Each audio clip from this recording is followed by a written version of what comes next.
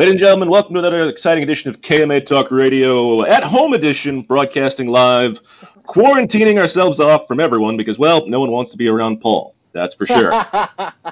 Yes, this is KMA Talk Radio. I am Adam K. the Brewmeister. It is the last Saturday in April in the year 2020. Go screw yourself, 2020. You suck. With me, of course, the man, the myth, the legend himself, Mr. Honest Abe. Good morning. And, of course, the aforementioned Paul. Hi. But you can't wait to get a shot in against me, huh? It was too easy. What can I say? It is easy. Yeah. I mean, come on. It's like picking low-hanging fruit. Does the date really matter to anyone? Like, what the date is? Like, you know what's more important is what day of the week it is. I always forget. I have no idea. I have to stop and really piece it together. I had to wake up this morning like, wait, it's Saturday, right? It's definitely Saturday? Are we sure? It's not Sunday? No, I have no clue. Adam, you're going into the office on certain days of the week, right? Do you have to, like, set reminders for yourself what day of the week it is? I text him the night before. Mm-hmm.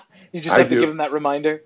I text him with a to-do list. He goes in one day a week to do some paperwork he has to get done. So it's the joys of good times. Can't complain.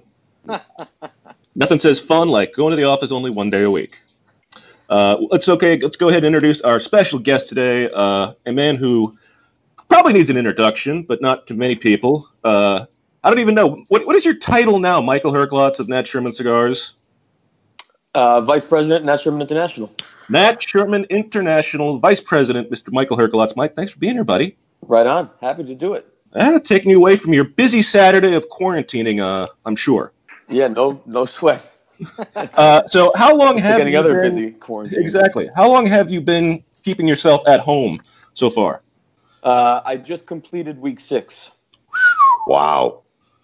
We went 1 week prior to the government mandate from the state or city. I can't remember if it was city or state that came first.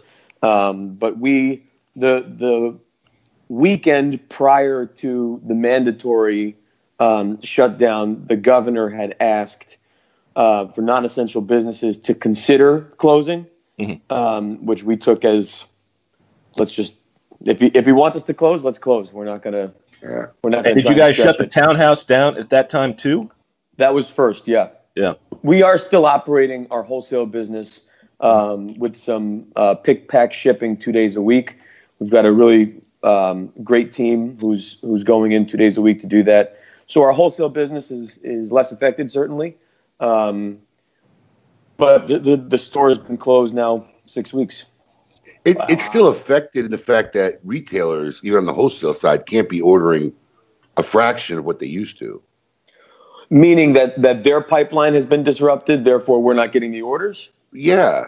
Yeah, of course. I mean, I know your mail order guys are probably doing a lot more business, but I just got to believe that all the retailers, the brick and mortars that have shut their doors, otherwise you really couldn't only be coming in only 2 days a week, right?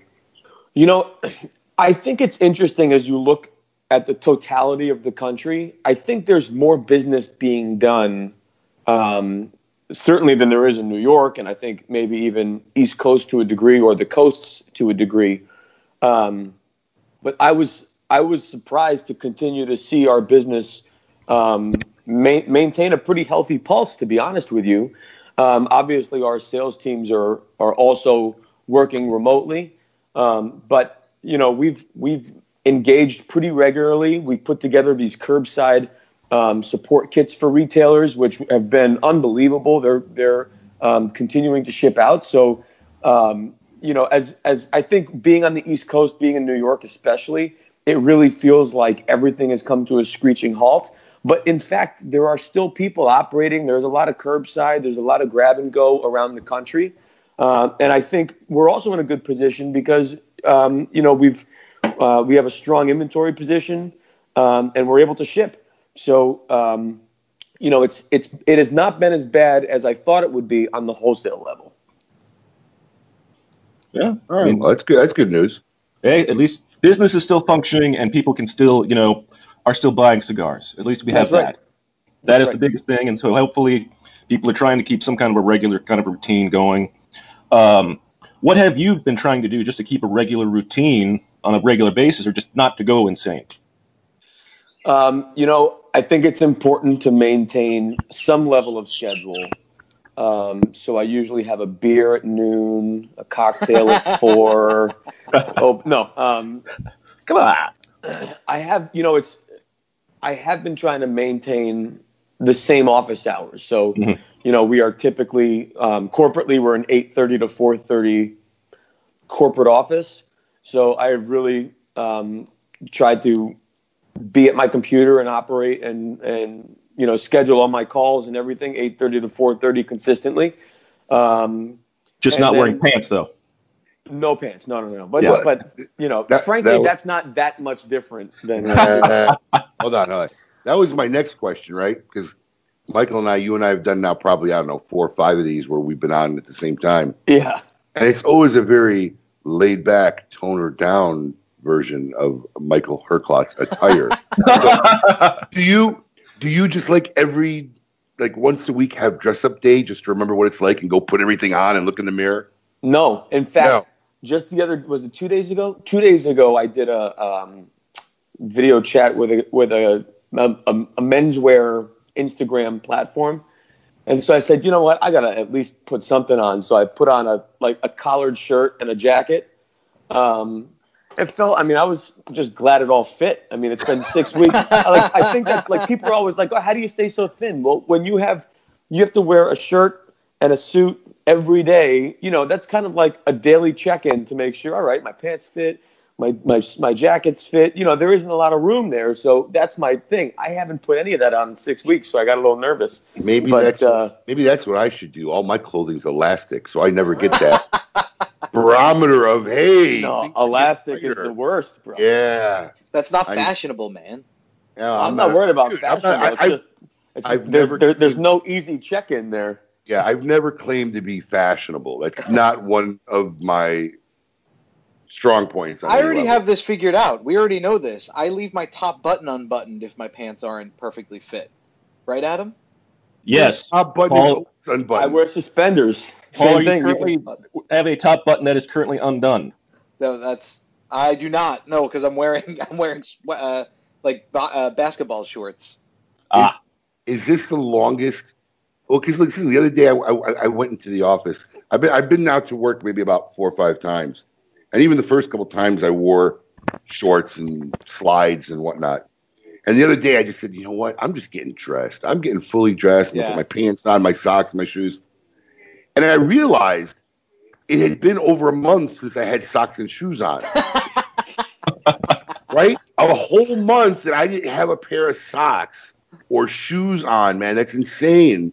And I'm just wondering, is this the longest you've ever gone, Michael, without having to wear a jacket or a suit, Oh, it has to be. Yeah. I haven't thought about it like that, but let me think. I hadn't been into New York City for 4 weeks before I finally went in. That was definitely the longest it had been since I had been in Manhattan in 16 years or however long I've lived since 2002. Wow. And then I have worn a jacket, shirt, and a tie at least once a week since 2002, minus a vacation here or there. Even then, you're talking about maybe 10 days without it. So, yeah, 6. I have not had a tie on in 6 weeks. That's got to be a Herklotz record. It's definitely a Herklotz record. Wow.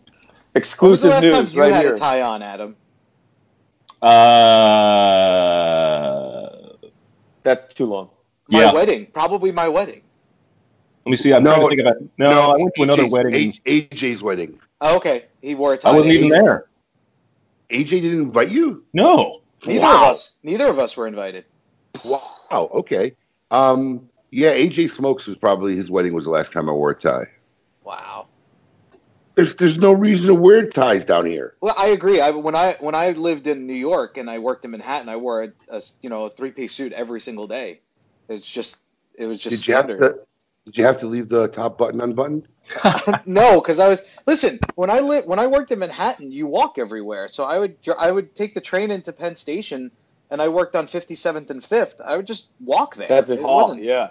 Yeah, it wasn't a bad walk at all. 20 blocks. I mean, it was no big deal. So you walk so much when you work and live in the area that, I don't know, my habits haven't changed eating wise. It's just there's no walking at all here. Bro, but there's also no traffic. It's amazing if you ever track steps, and you just see once I moved to Jersey and now I'm driving everywhere. Yeah. I mean, I don't move. So now it's like, and especially now, that's been my big thing. One of these quarantine days, I looked down, I had like 300 steps. I rebooted my phone. I was like, this can't be right. Something's wrong. Yeah, 300 steps. So then I just went out and walked until I hit like 4,000 or something. You want to know what's funny is? I have like no reference point. So when he says 300 steps, I'm like, wow, that's a lot. Dude, do you have an iPhone? It's right in that health app. Dude, it's not a statistic I want to keep track of. It'd be a little bit depressing to probably watch that. Let me tell you. But I do want to ask you something, Mike, because I got a lot of flack this week, right? Now, I'm not even going to ask these other two bozos, right? But oh boy. Do you have a robe? A robe? Yeah, like a bathrobe, like after you take a shower bath. Do you have a robe? Really? No, I don't. I guess it's not as common as I thought it is. I have a robe. We had this discussion on the air. Adam doesn't wear robes. I have a robe right here. It's got my name. It's a Tommy Hilfiger robe with my name on it. I have to say that I've never had one. I put on a robe after every shower, literally.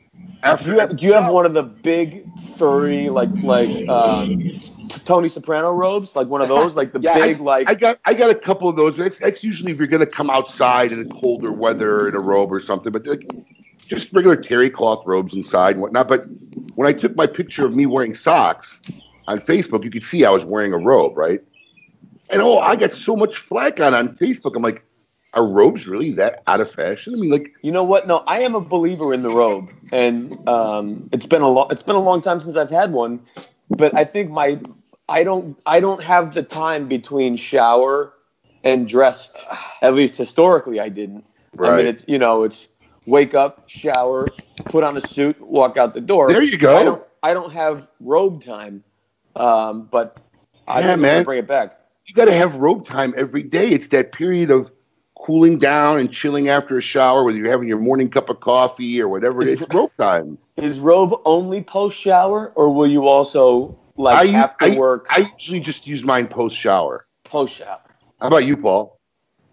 It depends. Like, if I'm sick, I definitely throw this thing on because then, like, I don't really get dressed, so I stay in this all day. But I also think there is an element of gross to a robe too.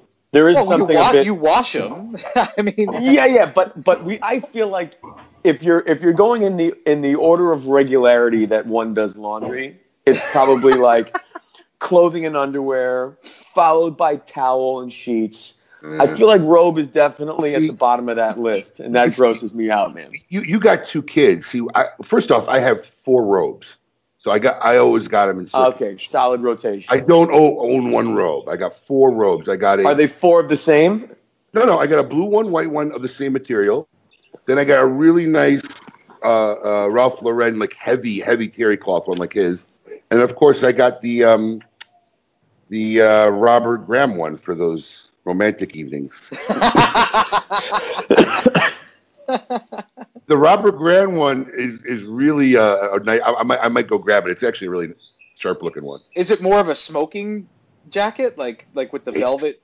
No, man. It's I don't know. I'm gonna go grab it. I'll grab it during a segment. But yeah, it's like, when you're being romantic, that's the robe you put on. Trust me. I wouldn't know, so I don't really have any. There's no romance in my house right now with a newborn. Oh, yeah. Adam's the one that said he never. Man. Congrats again. That's the best time. It is the best time. And I'll be honest, like we were talking about it the other day. As difficult as it is for me to work from home, and I'm in sales, I do advertising sales for the day job. Things are actually going well because we do a lot of email marketing and everybody's home, so engagement is up everywhere. I mean, the stuff that we sell, the engagement's up by like 10%, so it's amazing.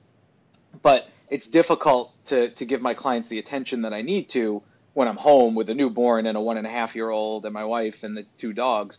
But when you think What about about the it, cats? I don't have cats.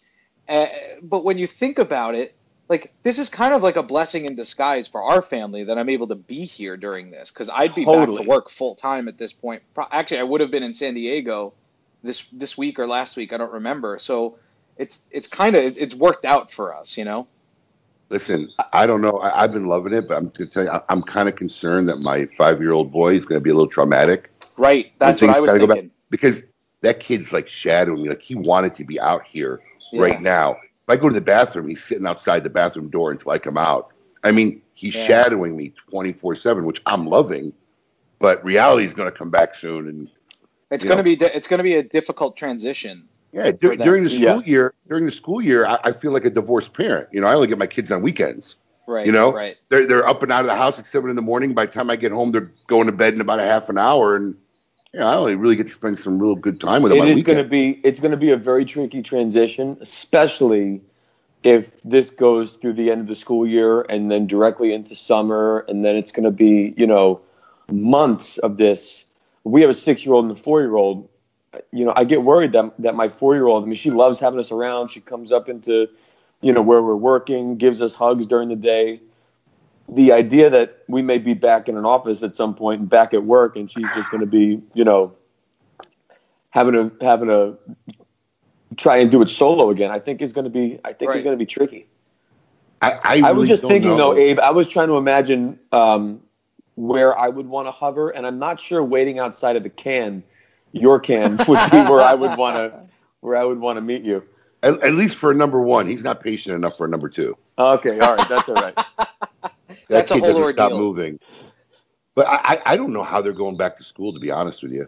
Well, in I New mean, York bus City, rides, they've said, classrooms. I mean, it's just, I just don't think in August, like, I don't know how they're going to deal with it. well, in New York City, they've already said that the school year they will not return within the school year. Well, that got pulled back though because the mayor The said mayor it, said it. but- Okay. but the governor said it wasn't the mayor's call. Okay. The governor makes the call. I'm sure the governor would have made the call had the mayor not said it first. But now since they're in this like classic pissing contest Yep. of who's the boss, I think they've pulled that back. But yeah, how do the New York governor Cuomo always talks about it in terms of gears, and you can't just have one gear turn. You need them all to turn. So you've got working with school at the same. You have to do those gears at the same time because you can't go back to work if you don't have a place for the kids to go. And then you look at the backlash of, at the end of the day, the kids are the ones who are the least likely to demonstrate a symptom. So how could we possibly know if They'll be spreading new it. infections occur as soon as they go back to school? It's so mind-boggling, the whole thing. And there has to be some level of normalcy that we can get to. But just where do you start? I don't envy any of these folks trying to put this together. And where do we We lost your sound. Yep. Hang on. Sorry. The oil drilling was going on, so I kept muting the volume. But I think they stopped now. They're digging for oil by his house. Yeah.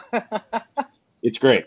Wonderful. Great to wake up to at 8 o'clock in the morning. So, Mike, it's interesting you mentioned earlier about how, you moved to Jersey not that long ago. Do you miss living in the city? Do you like having a yard? Yes and yes. I mean, I miss New York City. Mm-hmm. Just, if I just think of me and my life. Yeah. I mean, I'm not 26 either. So, life is significantly different anyway.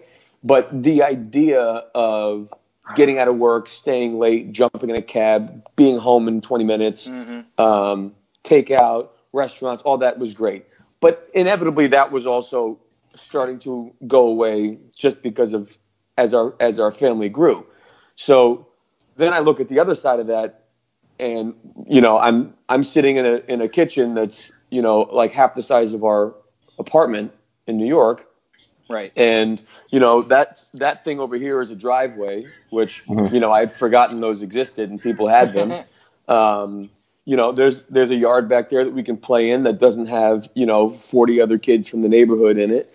So I where I am today, being in Jersey, seeing my kids go to school and play with neighbors and walk, I'm thrilled to be in the suburbs. I really am. It's the right place for this point in your life. That's it. It absolutely is. But there is that just nostalgia of what the city felt like. I mean, I was thinking about this when we moved to Jersey. I was really emotional, and I was thinking, why would I be so attached? Like it doesn't really seem like it should be that big a deal. But where I grew up in Northeast Connecticut, we moved there when I was 3, and then I left when I was 18. So I spent basically 15 years in the town that I grew up in. Then I went to college for 4 years in Boston. Then I moved to Astoria, Queens. But I lived in Astoria, Queens from 2002 through 2017. So I lived in Astoria, Queens longer than I lived in my hometown. And I lived there from 22 to 37. Great so food really, there. Great food. Well, and I also feel like in a lot of ways, I really grew up in New York. Mm-hmm. I mean, I went from a kid to 18 in my hometown. But where I really kind of grew up was Astoria, New York City. So, it really was very emotional thinking that I was going to leave and have to start over. But man, I mean, it was not a long adjustment. Yeah, that's good. I felt that coming down here. It was a big transition for me. But now when I go back to Manhattan, because we're up there a lot, except now with the new baby and COVID. But I have some dealings. We try to get into the city, every time we go because I miss it so much. But there are things that I don't know, when you're as a New Yorker, that you just kind of let go, like you forget about. And now coming as a visitor, like the smell in the 50th Street subway station, things like that, like garbage on the sides of the streets sometimes. And not that I love New York; it's my home. It's the greatest place in the world, in my opinion. But there's certain things that I used to like just let slide, like riding on the train the Long Island Railroad every day. Like I don't know, I didn't even think about it. That was an extra hour of sleep in, an extra hour of sleep out. Yep. But you notice those types of things, and driving down here when people talk about traffic, it's hilarious to me because there's traffic when there's an accident, and maybe it takes me an extra 15-20 minutes to get somewhere. At least in our area. When you get down to Miami, there's real traffic. But that'll change. Your perception of all that will change as time goes on. But I try to force myself to remember. You forget. When I could have a 35-minute drive into Manhattan, but it would take me 2.5 hours. You forget. You'll forget because you'll be a new norm for you, right? Like when I first moved to Florida, I lived in Jupiter. There's a lot of bridges in Jupiter, right? Yeah. Getting around. Yeah. And I get caught by a bridge. I'm like, oh, wow, man, look at this. This is awesome. This is beautiful. I'd open the car door. I'd watch Intercoastal, man. Get back in the car. I'd be all happy. Like within 2-3 years, I would be cussing at every bridge I got. Well, because it's an extra 15 minutes. Not the bridge. Oh, God. Oh, yeah. The reality changes. Yeah. I want to do a big shout out before I forget to one of our top fans, John Merzala. He was hospitalized yesterday. Oh, man. And he's getting out today, so we're glad you're feeling better, and good to hear you're getting out. So. Oh, that's awesome, John. I'm glad to hear that. Be home. Be safe. No, I just want to show it to them because I know the guys are going to get a kick. He's got a robe. Oh, wait, it you disappeared. That was unbelievable. You have a disappearing robe? I know. That is the most amazing thing ever. I take the background effect out. It's a Harry Potter robe. Dude, wait, you got to get back in it with the background and see if you can actually disappear. Did the camera go off? Here you go. Here he goes. So nice. That's the sexy robe? That's the Abe getting sexy robe? Yes, this is the little purple accents. Oh, yeah, this is the little large print houndstooth on there. On there, yeah. This is, and this feels so nice. There was that houndstooth reminds me, there was this great, it was a bridge and tunnel place in Manhattan called the Houndstooth Pub, right by, it was on 9th Avenue, I think, right by 34th Street. It was just, the whole place was covered in that pattern. It was cool. It was like a British style pub. They had fish and chips. I just really want a beer at a restaurant or a bar right now. Bro, I'm so ready. I'm reminiscing of the times when we could sit at a bar and just, have a beer and talk to somebody. Like you did every Thursday night, basically. Yeah. What are you talking about? Those are meeting nights. I'm working now. Yeah, they're meeting nights and Even just sitting down and smoking a cigar with somebody. You know, I mean, I just want to do the same thing that someone else is doing in the same place, at the same time. Even 6 feet apart at this point, I'm totally cool with that. We're actually starting to see, although the weather's been terrible up here, I'm calling them COVID chairs, but they're actually like Adirondack chairs that are in the front lawn of every house in my neighborhood, because everyone is just sitting out in their front lawns drinking beers, hoping to see life walk by and say hello. And, I mean, like everything that we stopped doing as society, right? You don't sit in your front yard, you go in your backyard. And now all of a sudden everyone's in the front yard again, just hoping to see some kind of humanity that you can engage with even from a distance. Yeah. So I'm calling them COVID chairs, because 6 weeks ago there were not Adirondack chairs on everyone's front lawn with people saying, "Hey, how are you? Oh, how you doing?" That was not happening. Yeah, everybody's becoming friendly with their neighbors. Totally. Abe, are you talking to your neighbors yet? Not yet. You will. No. See, the weird thing is the back of my house butts up against a preserve. This is part of the reason why we bought the house, because they can't build back there. And there's never anybody back there. And the last 3 weeks, now people are like venturing out back there. So like the neighbors are like walking by. The dogs are going crazy, but it's the same thing. We're kind of like chatting with them when we're outside with the kids. They're like, "Hey, how you doing? Oh, that's John. Oh, you live next door?" Yeah, they're going on explorations in their backyards. Yeah. They're venturing out in their backyard. Yeah. Never knew I had a backyard until now, and I had to stay home for 6 weeks. So, by Michael, the way, if you really want to see a neighbor freak out, walk over and extend your hand like you want to introduce yourself. Has this happened to you? Have you done this? Super fun. Yeah. And then I'm just kidding. I'm just kidding. You what's up, bro? Come on, good to see you. Yeah, start running at him. But, people still don't get it, man, because like I said, this is the first week I went into work a couple days. So like I would go over to Dunkin' Donuts to get a cup of coffee, right? And you got to have a mask to go on to get in, whatever. And they on the floor, they got all the furniture moved, and on the floor they got it lined out. So if you're in line, how far, right? I walk in. I'm the only guy that walks in. I walk right up to the counter. Sure enough, a dude like walks in right behind me, and he passes all the blue lines, and he's like coming up behind me. I'm like, what universe are you in? So like, I just left the $5 on the counter because I try not to take change back if I got to spend cash. So I'm like, keep the change, and I just slid all the way down to the pickup. But yeah, man, people are just like still, because right now it's law. If you're going out in public, you got to have masks, right? Even on the Dunkin' Donuts store, it says you can't come in without a mask. This dude didn't have a mask. He just walked in. I mean, people are just out of it, and that's my fear with the kids, right? Because my girls all got virtual school. So when I've gone to work this week, I've taken my son with me, which my wife's, I'm sure, elated. I got him out of the house, poor kid. Because he's not doing. They don't do anything for him with his they don't got preschool nothing thing. for him. So yeah, he's kindergarten or whatever. So not only is he got nothing to do all day, his siblings are all occupied all afternoon. So he's really going kind of crazy. Bad. Yeah. So I have to give this explanation because my son is very loving. He's very close with a lot of the guys that work with me. Gives hugs to everybody when he comes hugs in. Them, wrestles with them. I'm like, dude, you can't go up to people. You can't high five people. You can't wrestle with people. And I know it sucks.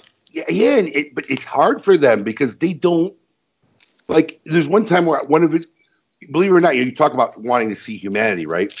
While I was there, like 3 or 4 of my employees just showed up. Just they wanted to hang out somewhere because they knew there was people there. Yeah. Right. So we're all scattered.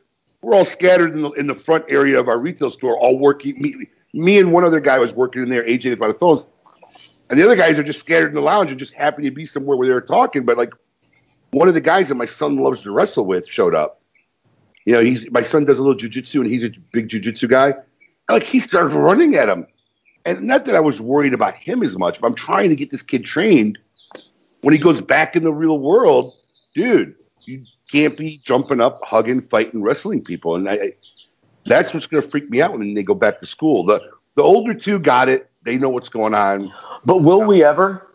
I mean, is it ever going to get back to the ability of a handshake, something closer, a hug? Right. That's what I was going to ask. Yeah. I'm going to tell you something. Absolutely it will. Because humanity is very good at forgetting shit, right? we do, because we want the normalcy. Now, we'll be more prepared. You know, the next time there's stories of some country of a virus breaking out, we're not going to ignore it for 8 months and say, oh, it's real, you know? But, I mean, look, think about AIDS when it first broke out. Dude, everybody stopped having sex, right? They were like, oh, no, we're never going to have sex again. I mean, everybody was so freaked out, and eventually medicine, technology, time, and, you know, eventually things will go back to normal. And it may not be the same normal, but people will forget. We have an amazing ability to forget. It's human nature. That's why we keep making the same mistakes historically, because we forget. And they will start shaking hands, and things will change. It may be years, it may be a long time before this memory of what we all went through gets etched out of our brain. But they'll go back to normalcy. But for a long time, for the immediate future, dude, it's all going to be the Japanese bow. Hello. I'm telling you, I said that the other day. Is that what we're going to have to go to? Is all of that? But I do think if with the return to normalcy is also going to come an advent of new habits. So you may do an event and shake everyone's hand in the room, but then it will no longer be offensive to pull out a bottle of Purell, assuming it's back in inventory, and because it will actually be respectful. Well, right? I think that all the perception of what's rude, what's not, now it's respectful not to hug somebody, maybe, or not hug everybody, because you are thinking about them and their health, not just your own. I think that whole perception of the fact that I'm not worried about getting sick from you, I'm trying to prevent infecting you if I have something, that perception will actually allow our behavior to be perceived as respectful. And then hopefully we'll get back to some level of normalcy. I think what you'll definitely see change permanently is the use of masks. If Japanese people have been walking around the world with masks like for years. It's not a new thing for a lot of them, right? Chinese people, Asian, the Far East. But I think the use of masks will be more prolific. And it's really funny because even when you watch shows, like I just watched season 3 of Westworld, right? And it's in the future. And it's really funny. No one's wearing masks, but there's always scenes in the background where they always got the Far East people, and they're walking around with masks in the future, right? But the masks, of course, are not to prevent getting ill. It's prevent passing it, what you have. Exactly. Yes. Yeah. It's mostly prevent passing it. That's their main function. But I think that's going to have more of a resonating effect. Long term. Yeah, they're just going to become part of culture. I mean, look, you talked about hand sanitizing and whatnot. People like Howie Mandel, who's made his phobia public, kind of made it mainstream now to have a better understanding of, I guess people don't want to shake hands or whatever. So, I mean, let's face it, in the last 3 or 4 years, the fist bump has become like a highly used function, compared, in lieu of a handshake. And eventually, all hand contact may dissipate, and there'll be a percentage of the society that, because look, it's so embedded in my brain. Right. Even now, I get compelled where I want to put my hand out when I walk up to somebody I know. Totally. It's just a reflex, right? So it's going to take a while for that reflex to go away. It feels ridiculous to see my neighbor who I smoke cigars with and drink with and hang out with our kids together. When I see him outside, all I do is walk up to about a 6-foot barrier, stick my hands in my pockets, and start kicking the ground. You got to do one of these now. This is a new thing.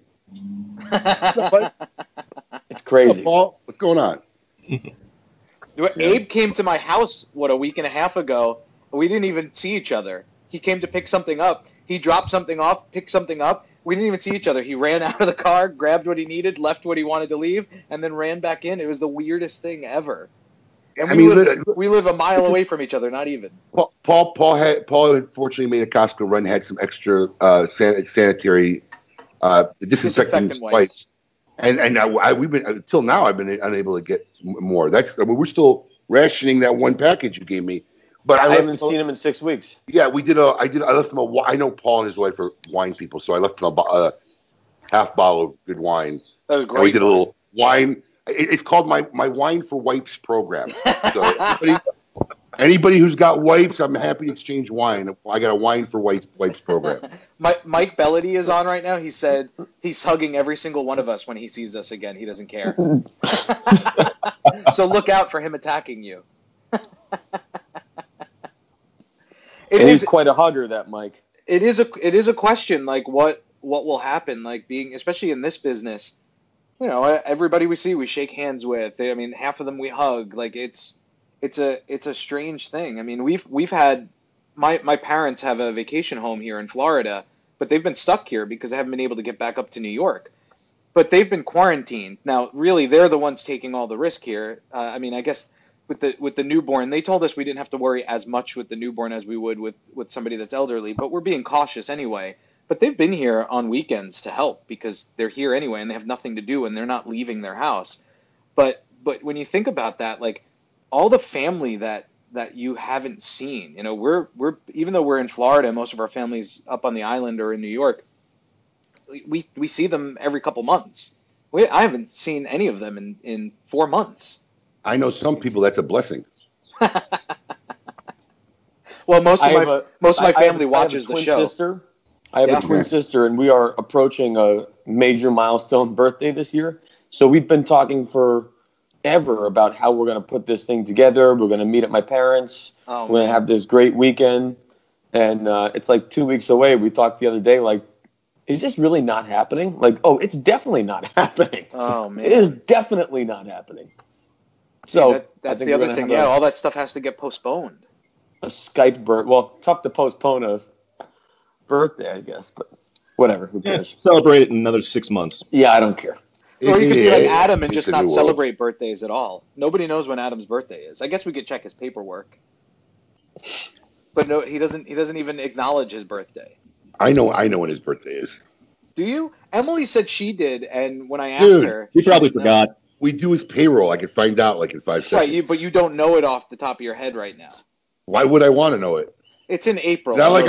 It's not like I'm calling him to wish him a happy birthday. Tell me it's today. Is it today? Oh, that would be awesome. Would that be crazy? Definitely not. Definitely not the case. So transitioning, Michael, I know a lot of people may or may not know, but you are a big musician, big drummer.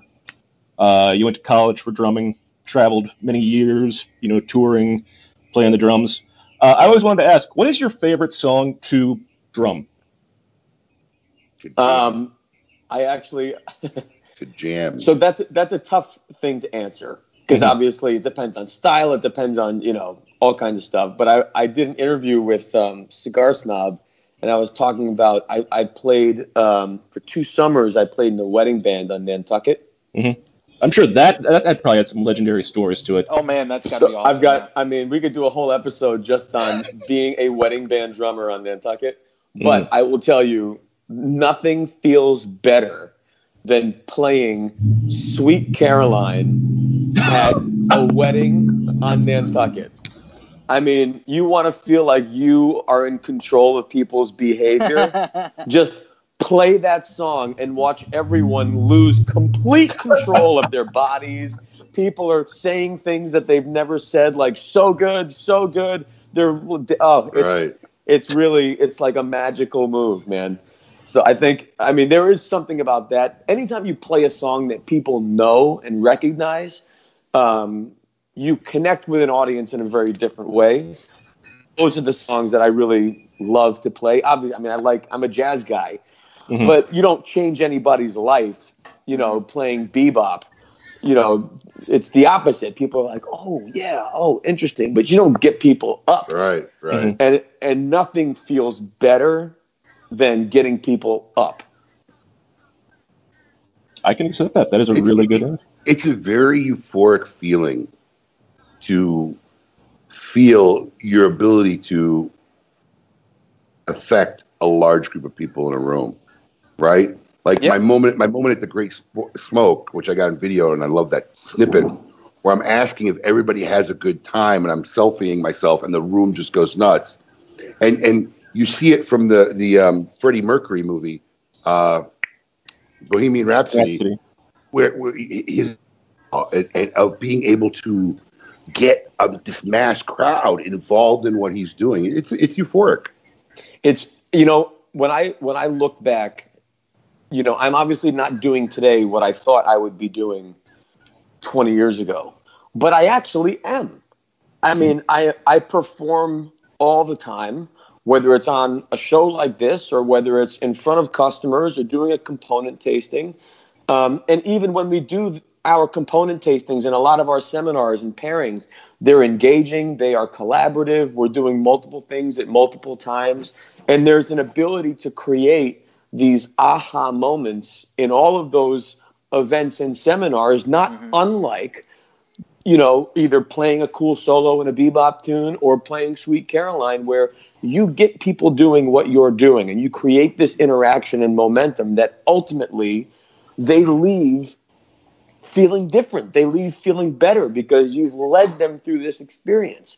And frankly, that's exactly what I wanted to do. I mean, I thought I was going to do it with drums and drumsticks, and instead I'm doing it with cigars and booze. But, it's less to carry, and I get to wear a suit. I don't know. I mean, it's the same.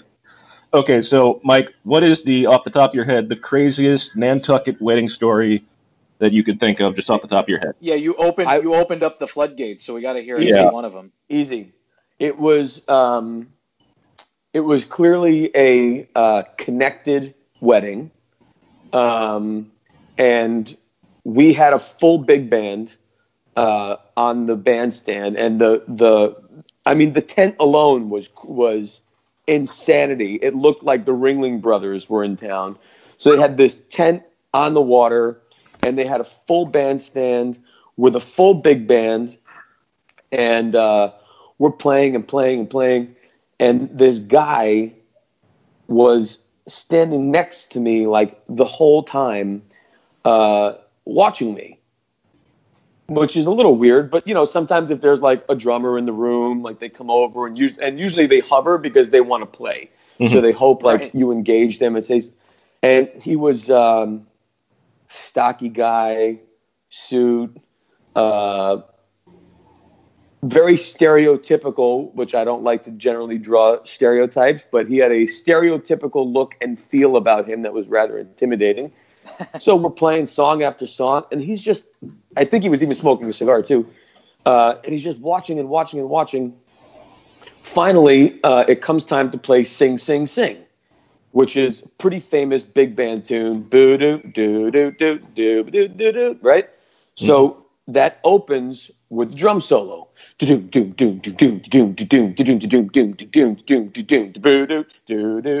So I start playing this drum solo. People start going crazy, and he's like, "What?" And I'm like, what the fuck does this guy want? So, I lean, I kind of give him a wave, and I'm doing this drum solo, and he's like, it looked like something from like Mickey Blue Eyes. I'm like, and I lean down, and he goes, "You're playing too fucking loud." And I went, and I motioned over to the band leader, and he looks over, and he's like, "What?" I'm like, "We're playing too fucking loud." He's like, "Oh." Cut the song, and then we moved into like, Smoke Gets in Your Eyes or something. It was like, and then we left. I mean, the guy had to have been there for 20 minutes watching everything, and then we get to this song. It was too fucking loud, and then he left.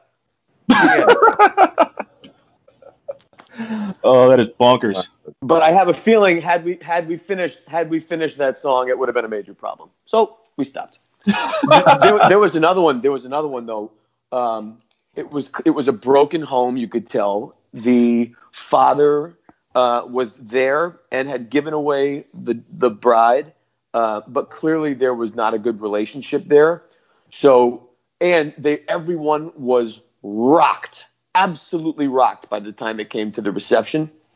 The father gets up to give his speech and starts going on and on about how he wasn't there and he never knew his daughter. Oh, wow. Like that whole thing.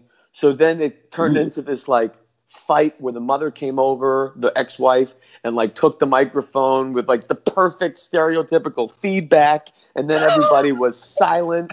And then like the whole night turned to a complete wreck.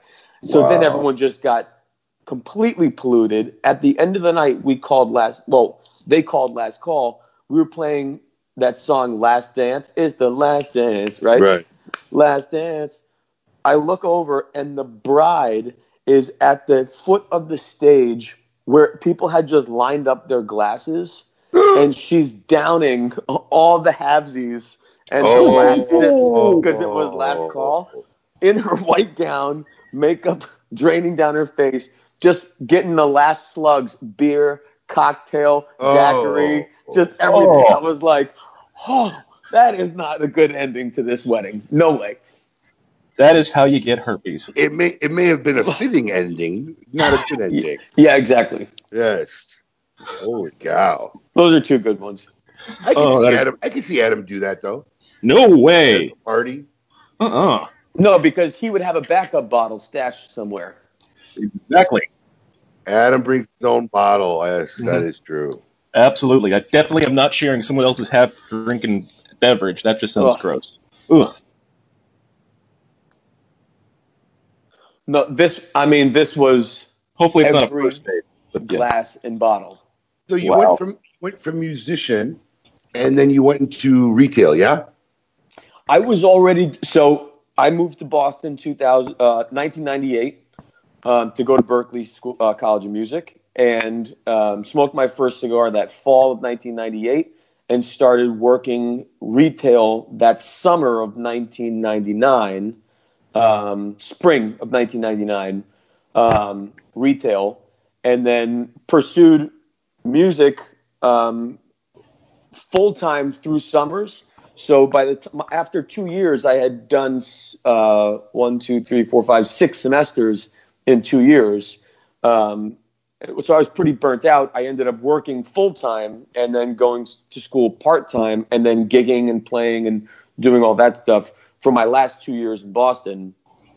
So I was working full-time cigar retail, basically my last 2 years, year and a half, 2 years in Boston. And then I moved to New York as a musician, but I got a job at the Madison Avenue Davidoff store that month that I moved. And so I continued to do retail. That was obviously full-time, but full-time retail at Davidoff while I was gigging at night and taking vacation to go on little tours and stuff.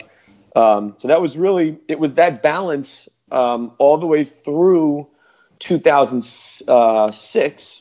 2006, Davidoff bought the store in the Time Warner building, and they've moved me there as GM. So I knew that was kind of that was obviously a big boy job. It was a huge opportunity. I was 26. So to be the GM, have a staff, have a store, I knew that was kind of shifting some eggs and putting more into the cigar basket. But it was a great opportunity. So, how could I say no to that? I'd said yes to every great opportunity, whether it was musical or cigars before. So I did it. And then in 2008, the manager of the Madison Avenue store who hired me, David Kitchens, he left. So I took over that store in 2008. That was, again, where I was kind of shifting some eggs. But I was still playing a lot. Even then, I was still playing probably not a lot as a musician perspective, but I was still probably doing 4 or 5 shows a year by the time I got to Nat Sherman, which was 2011. And it was probably, by then we had just had we had just gotten married 2010, 2011. It was really different. I was 31. We were trying to have kids. So by then, that's probably where I am now, which is like maybe one good show a year, one big show a year I'll do. Now you mentioned Dave Kitchens. Now that's a name I'm sure probably a lot of our listeners are not going to be familiar with.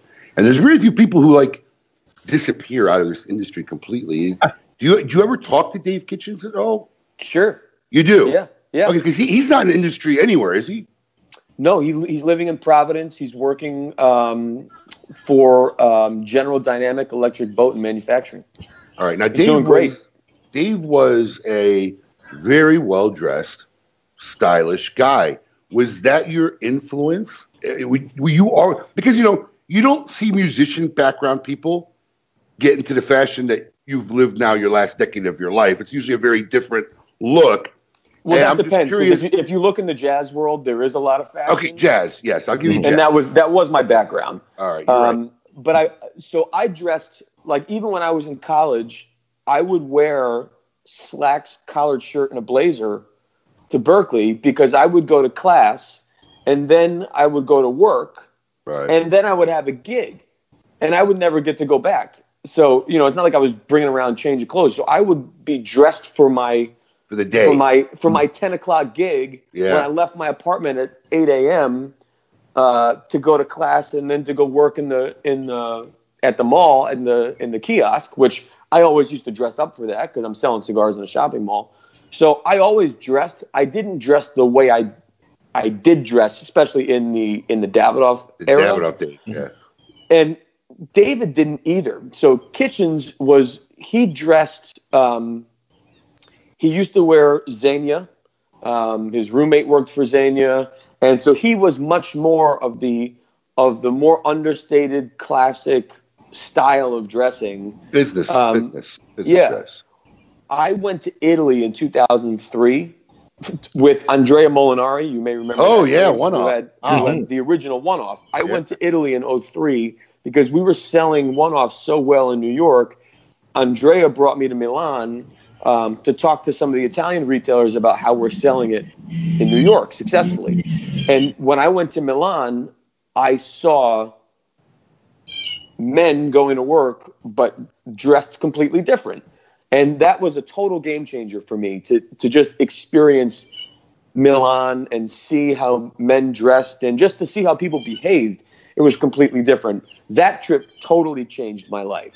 So I bought some clothing there, and that's when I started really risking or being more risky when it came to like patterns and colors and all that, was that trip. But I didn't have any money, so that didn't help. David then kind of evolved his style. He started shopping at Etro, which I could never afford to shop at. And then he took what I was doing and just like went in and bought a new closet full of stripes, paisleys, polka dots, and so then we were very much we were certainly not in competition, but we were both channeling that same how daring. We were almost competing to see who could be more daring and who would do stripes and this and that. So that certainly became my signature. Really, I'll tell you what, Abe, the last time I did daring was at a Great Smoke. And I don't know if you remember. I remember that look, yeah. I came in wild. I had purple paisley pants. Yeah. That was the last day. It was literally the last day of daring because I walked up to you. I had purple paisley pants.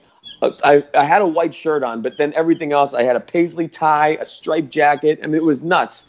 And you were talking to Yamile from Cigar Snob, and I walked over and I was like, "What's up, guys?" And you were like, "Oh, what's up, Mike?"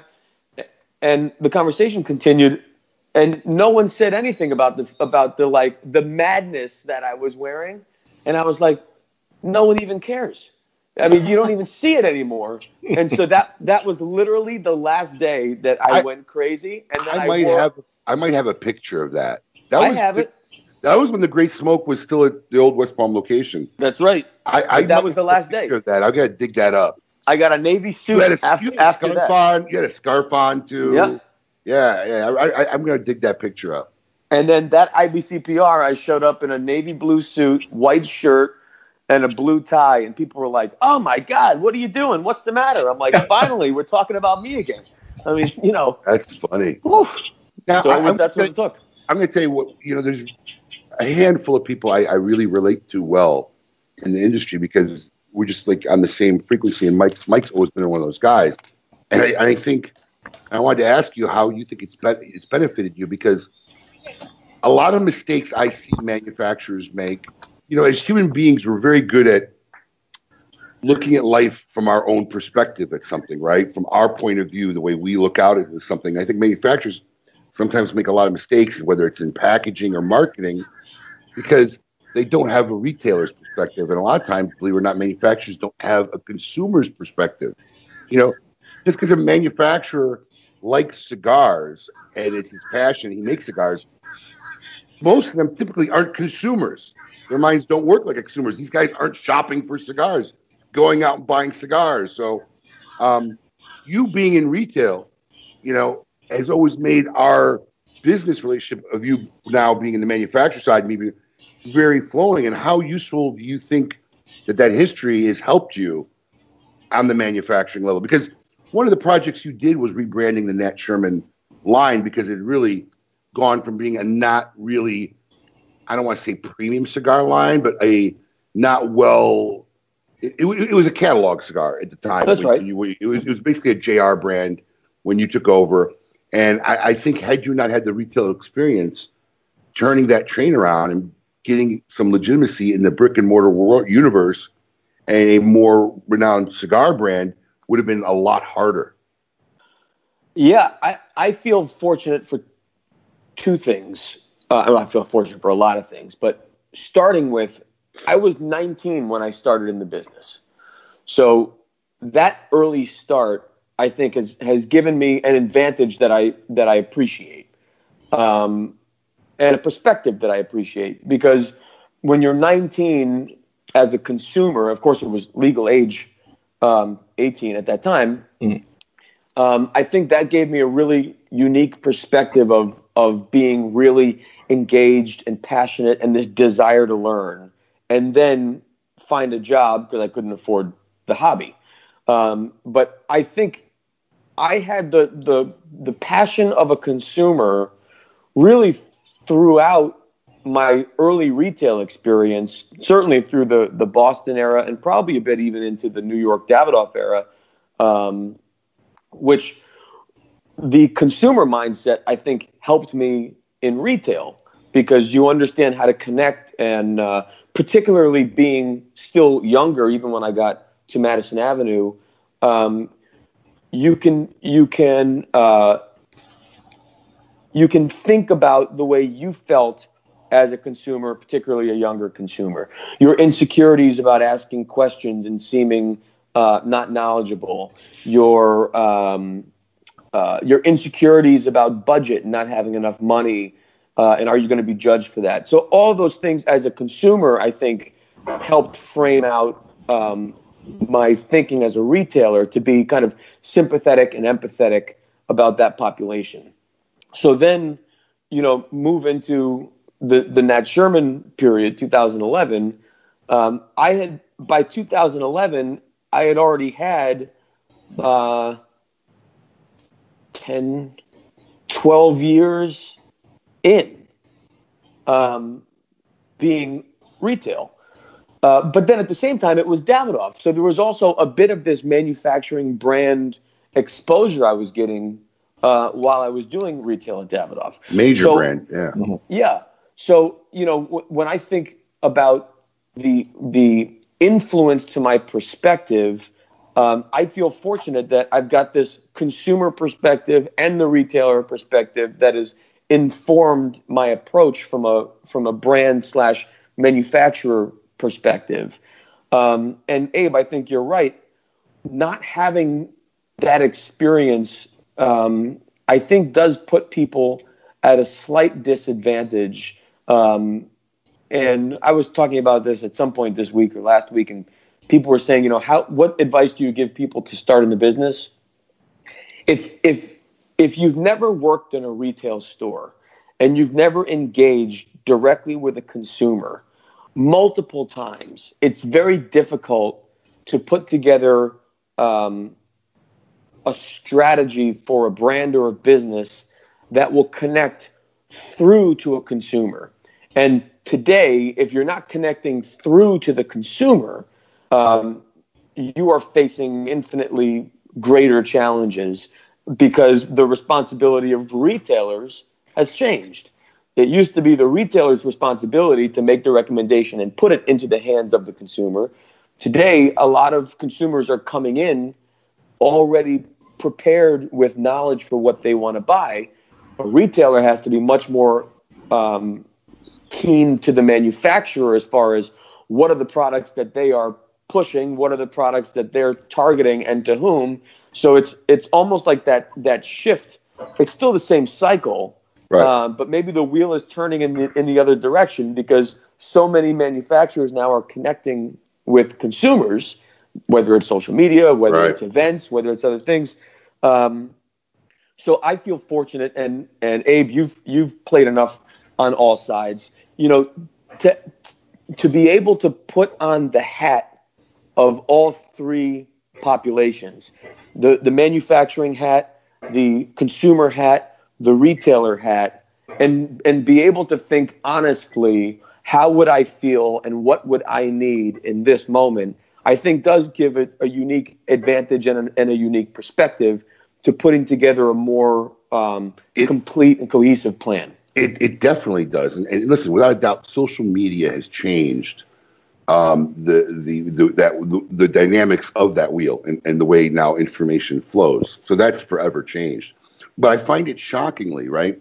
Because when I was talking about you being on the retail and now on the manufacturer side, I totally even forgot you were consumer first. So you actually are one of the few people that got all three levels. People make that assumption, right? Most manufacturers, and it's crazy, but most have nobody in their business, nobody in their team of I'm a think tank person. When I'm doing projects, believe it or not, I call Adam, a couple other guys in my office, and we start think tanking, right? Because I need to see other people's perspectives, right? I call it the house MD method, right? You need to start bouncing stuff around. And most manufacturers not only are not consumers, definitely, a lot of them are definitely not on a consumer mind frame. They don't even have somebody in their organization that even understands what the retailers go through and what the interaction between them and the consumer level is, which I always find mind-blowing. I've always said, man, if I was a manufacturer, the first guy on my team would be one of the best retailers in the country. Right? I would definitely hire that because where's the translation otherwise? Well, you will certainly recall data. They're using all data and numbers and statistics and interpolations. Yeah, that's how we started our rebrand strategy, or not rebrand strategy, but redevelopment strategy for Nat Sherman was engaging retailers, and you were part of that group, that first group in I think it was Vegas. Vegas, Emerald's in Venetian. We had a great lunch, but the idea that somehow I know better than 20 retailers in a room is ridiculous. Right. And so I share that philosophy. What I know is I don't know. What I know is that 20 heads are better than mine, and so let's do this together. And that's been a part of our strategy, whether it's trying to engage retailers, trying to engage our sales team as that's grown, trying to engage the people in the store. That's the other, it's been nice to work on products where we can engage every bucket immediately. We can engage retailers through our sales reps. We can engage consumers through our store. We can engage, other manufacturing partners and sales reps from other companies because they're coming into our business. And I can say, here, smoke this, try this, tell me what you think. That's been a huge advantage. And we also get to see what other companies are doing because we're engaging with other businesses in our stores. So it also gives us that perspective of where is there a hole? Where is there an opportunity or a hole for us to fill? Because the last thing we want to do is what everyone else is doing. That's not helpful for anyone. We have to do what our customers need us to do. And in a lot of cases, that is not what everyone else is doing. It needs to be something different. And so I think always having our finger on the pulse of retail allows us to really stay at the forefront of what's happening and then be able to kind of pivot and tweak programming to make sure that we are relevant and meaningful to our retail partners, which then, of course, keeps us relevant and important to our consumers, we hope. It's funny because, my signed dollar bill or bill betting thing has now become well known and popular. And if you ask Adam or my operations guy, about 4 or 5 of my bills that have been signed by either cigar reps or cigar companies, like Juan Lopez, like I got John Carney going to be signing one soon when he comes on KMA. These are bets they're making with me on what's going to happen on my retail floor, right? Oh, no. I said, no, it's never going to happen. Like, I know my business.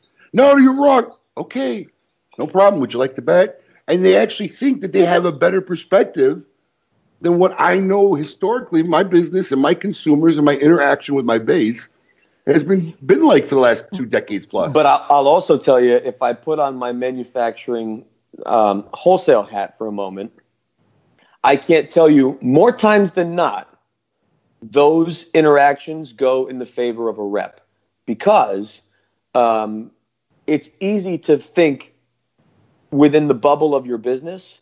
But for example, if you look at some of our lines that do well nationally and don't do well regionally, a lot of that is because regionally there is an assumption that my customers just don't want it. My customers just won't like it. But if we look nationally at the data in like stores like yours, we're seeing a trend where consumption is going up. So I'm not going to say that you're wrong, but what I'd say is that the data is showing that there might be an opportunity here. Let's try it. Now, I'm also smart enough to know that I would never say you're wrong, and nor would I ever make a bet with you because I'm not losing the dollar. But, I was always the first guy to say, that's not going to work. This isn't going to work. This isn't going to work. And it was Ike, who ran our sales at the time, who would always say, you're thinking about this like New York, or you're thinking about this in the stores and retailers that you need to think nationally about the landscape of retail, and you would be surprised what actually works. And of course, I remain endlessly surprised. Well, that's the difference with forward thinkers, because even when I think I'm right, doesn't mean I won't do it. No, let's test it and see. Let's test it and see. Here's my opinion. This is how I feel on it. You feel, all right, let's find out. To me, that's the win. That's worth signing a bill over because that's new information. Yeah. And that's going to help inform all the other decisions that people make, whether it's with your business or like businesses. Yeah. You made a buck. And you get a buck. So, Mike, since we're talking about, creating new things and doing that, are you guys working on anything to try and put new into the pipeline at all? So we just released, as you are aware, the TAA Limited, which has been I don't know if you can see that. Doesn't matter. Yep. It's been a very successful launch, especially given the times we're in. So I couldn't have been prouder of the work we did to have that ready to go the week of the convention, which obviously then fell apart and couldn't do it, and so now we're dealing with what we're doing. But they're shipping. I'm seeing a lot of fun events. We've been able to participate in some of those where TAA retailers are receiving them and then letting their customers know, and then we do a virtual tasting and kind of launch it virtually. I couldn't be prouder of that product. It's a very, very cool product, small production. As far as the other things in the hopper, there were lots of things in the hopper. Both for 2020 and for the first quarter of 2021, we're still working on them and tweaking them. But, I go back to kind of what we were talking about a minute ago.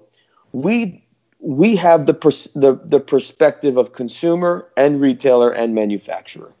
And when I think about what I need right now as a retailer, I've got a store that hasn't opened its door in 6 weeks, with inventory sitting there at perfect condition with dust on it that I'm going to need to blow off and then hopefully reopen my doors for commerce. A new product, when you bring something to market, let me change that. When we bring something to market, We bring something to market answering the question, why? And it is generally because it is the right time for us. More importantly, it is a product, an experience, a flavor. It is a package that is filling a hole in humidors. So I look around all the humidors that Smoke in. There's not the big empty section that says waiting for new Nat Sherman International here. I appreciate that. So that means that anything we bring to market, you need to find room for. That means that we need to find room for it first in the way that we bring it to market. But now if I ask myself, what do our retail partners need us to do today? I am not convinced the answer is more new product. I'm inclined to think that it is to make sure that we have the product their customers already know and want and are looking for in inventory and delivering that to your store, probably with an incentive and a deal that you pass on to your consumer to build momentum and turn volume. See, that's that's where I think the need is. And so I've got tons of cool shit in the hopper that I want to bring out. I have limited editions. We have artwork done. We have, everything you can imagine ramping up to IPCPR. Next year is the 10th anniversary of Timeless, if you can believe it. Wow. I mean, this is our 90th year as Nat Sherman. Yeah. We have all these amazing milestones happening right now. The question is, do consumers need it? And do our retail partners need it? And I would defer to the comments that are happening right now in Facebook, and I would defer to you and your folks to find out, is it what they need? Well, because if it is, we will commercialize. But if it's not, then we're going to continue to deliver a consistent portfolio of products that dates back to 1995, that is as true to the flavor today as it was when we released it, whether it's Timeless 10 years ago or whether it's Metropolitan in 1995. The obligation and commitment to consistency, I think, is as important, if not more important, than continuing to try and do new release, this limited, that limited. We have a core portfolio that you can rely on and your consumers can rely on and have relied on it for 30 years. I think that's our first priority. Well, that's where your perspective with the retailer hat aids your perception as a manufacturer, right? You have an insight of what a lot of retailers are going to have to go through reopening their stores. Now, I'm a firm believer that it may not be at the level of here of what it would have been, but we have to slowly edge ourselves to some sort of normalcy, right? So we can't stop offering our consumer base something new because that's what they've been looking for the last decades, right? So there has to be some slow etching back into that state of normalcy.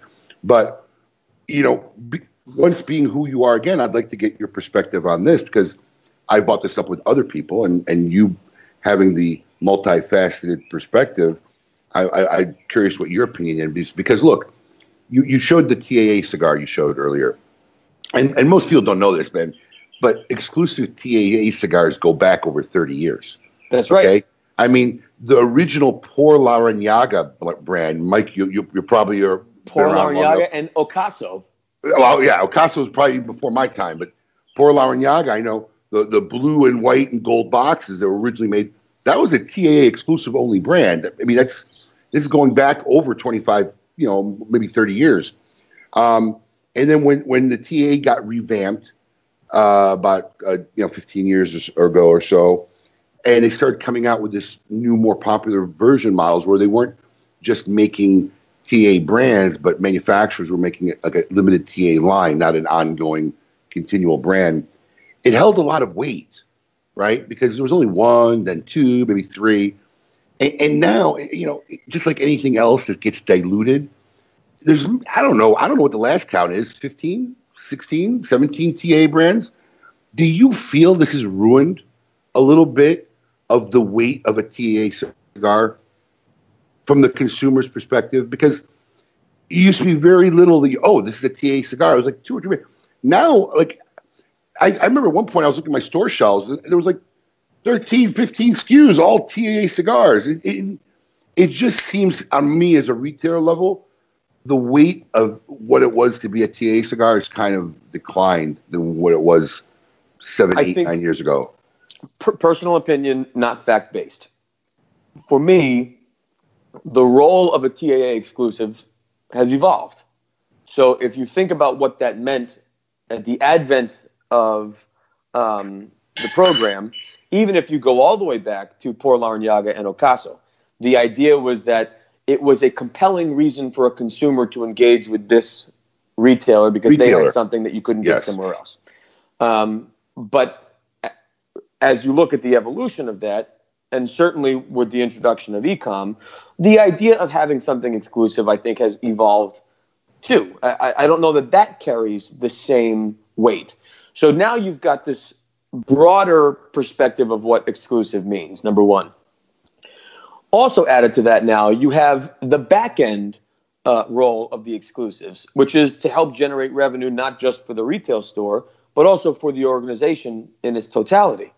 So that changes a bit how you assess the success of a particular product or project, because it's not just what does it deliver for the retailer, but what is it bringing back to the organization.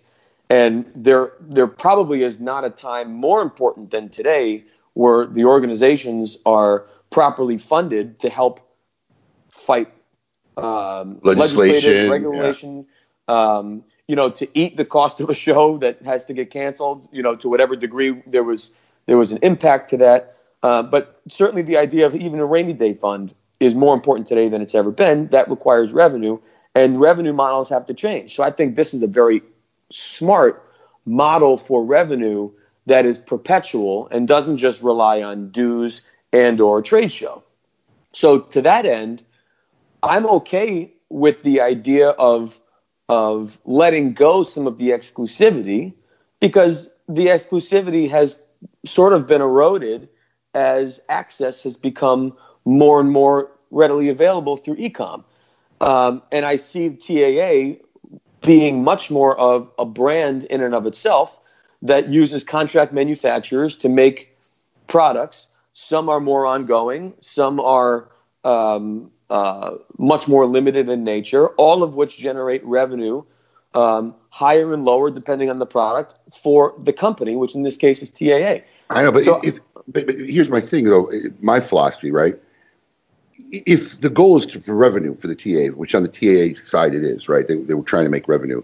The revenue is going to be directly correlate to the value of the brand, the TA brand, right?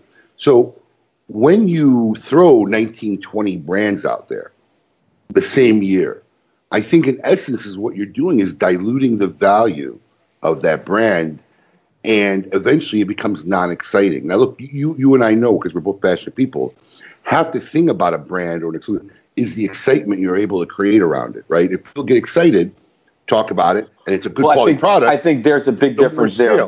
The more sales you're going to generate. So, I think what they've done in essence is diluted it. They've spread the business around, instead of 2 or 3 companies, and you could have switched those 2 or 3 companies every year, right? You could have shared the burden, shared the thing, and kept it more of a smaller scale, advertised it a little better, maybe marketed a little better, and build a better TAA brand. I think it may have generated more revenue in the long run.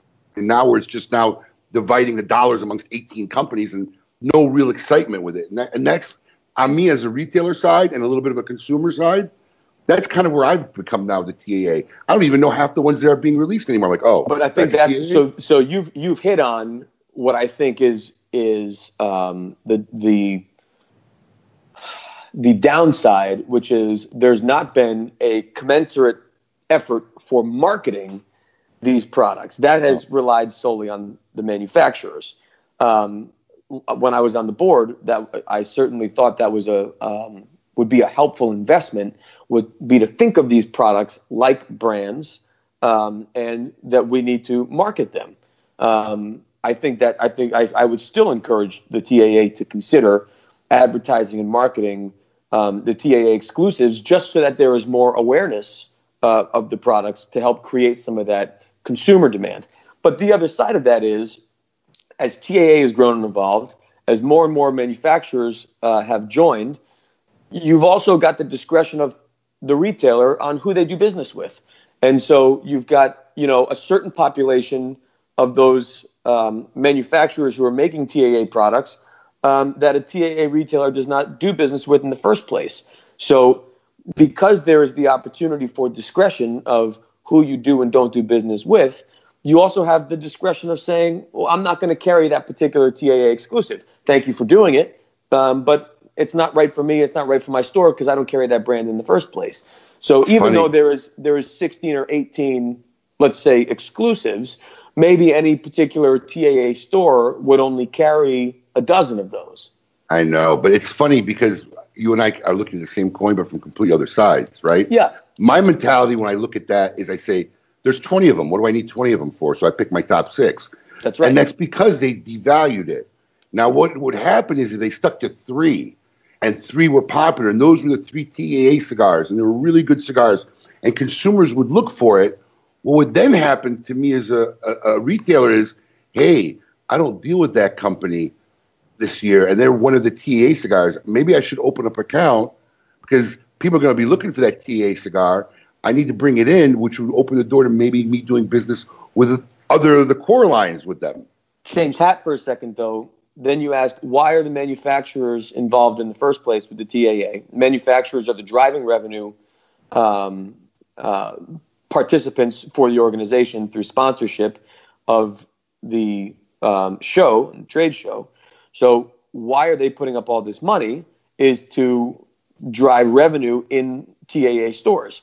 So TAA is also getting a lot of pressure from the manufacturers to create these products because they want a new channel for a new brand, for a new revenue stream that is plus to the core products. I get it, Mike, but there's always a greater good.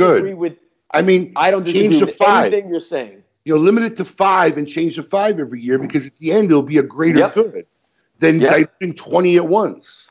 I don't disagree at all. I would rather, as a manufacturer, know that when my year came up and I got to be one of 5, people are going to want it because there's only 3 or 4 or 5 of them. Not that I get to do it every year and I'm diluted amongst 30 of them and no one really cares. I mean, it's just I believe there's a greater good out there that they give up to try to make everybody happy and give everybody their TAA cigar and just throw a lot of TAA cigars out there.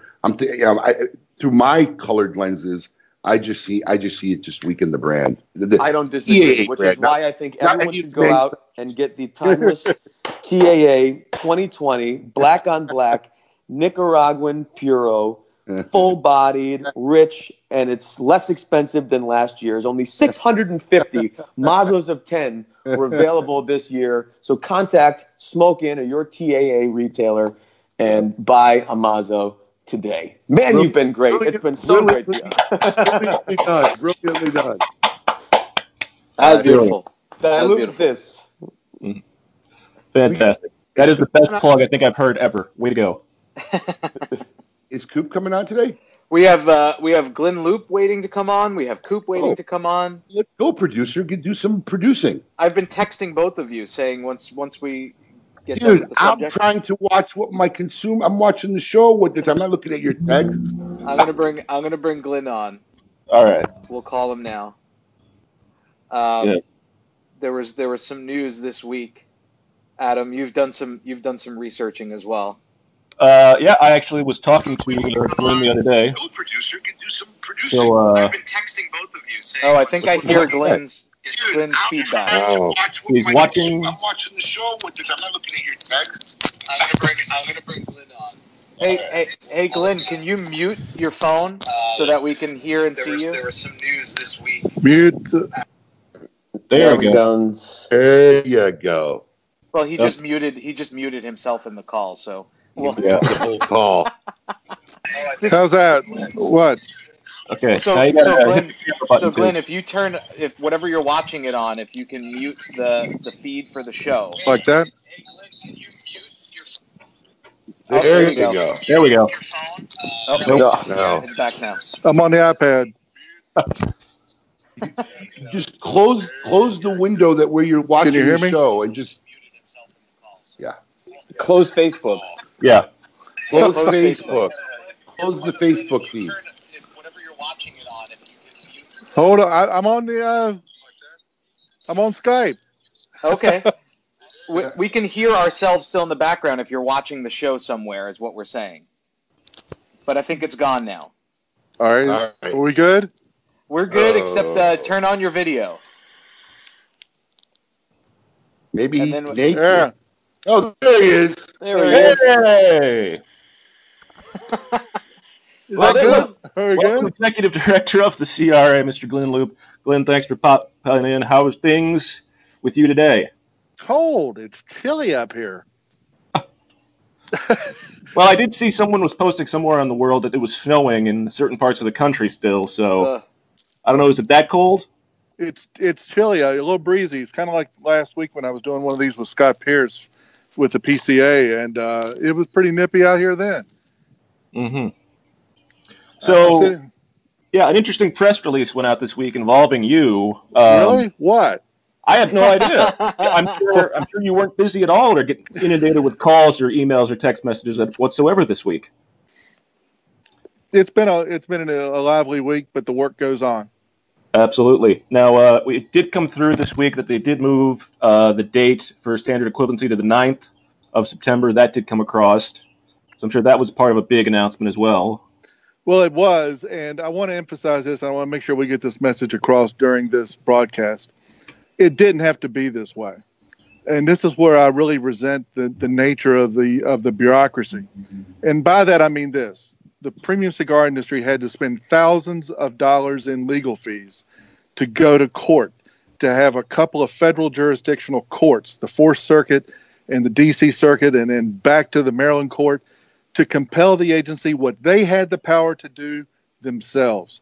The Secretary of Health and Human Services, the Commissioner of the FDA, trickling down to Mitch Zeller and the Center for Tobacco Products at the FDA, had the authority to do this unilaterally, and they forced the courts to make a nasty decision for them. And it didn't have to be that way, and it's one of those things I just absolutely resent about having to deal with the federal bureaucracy, but it gives you a clear indication of the political agenda when you force the industry to go to court to do what should have been done in the first place. That's, an excellent point. I mean, hey, you got to love bureaucracy and the red tape that everyone's always trying to get through. And the agenda, and the political agenda. Mm-hmm. So the other news that came out is, you're no longer going to have to deal with those people. So after Election Day, but it's going to be a lot of work to do between now and Election Day. A lot of messaging, messaging as to what Pennsylvania and Florida. Mm-hmm. Rumor has it they're going to be important to the political process going into November. It's strictly a rumor, but we're going to run with it. It's going to be a lot of consistent messaging to a White House work group that's established on our regulations. So the messaging continues to the Trump administration with the hope of pulling off something before the end of Election Day. You don't know how things are going to go. I quit predicting elections with the last one. I was sitting there election night until 4:15 in the morning, holding Larry Sabato at the University of Virginia's Electoral College map, having every swing state, and Larry's rarely wrong, having every swing state go to Hillary, and we see what happened. So it's a lot of political legwork, a lot of bureaucratic legwork, and that's going to go through Election Day. That's a really good point. I mean, we are looking at a very big election with looking like Biden being the Democratic nominee at this point, and obviously the President Trump trying to feed off everything he's done at this point and carry on from there. What do you see as the biggest obstacle now that going forward? Obtaining a sustainable, predictable, long-term chunk of regulatory relief for the industry before the end of this administration. Mm-hmm. This is the most anti-regulatory administration since Ronald Reagan.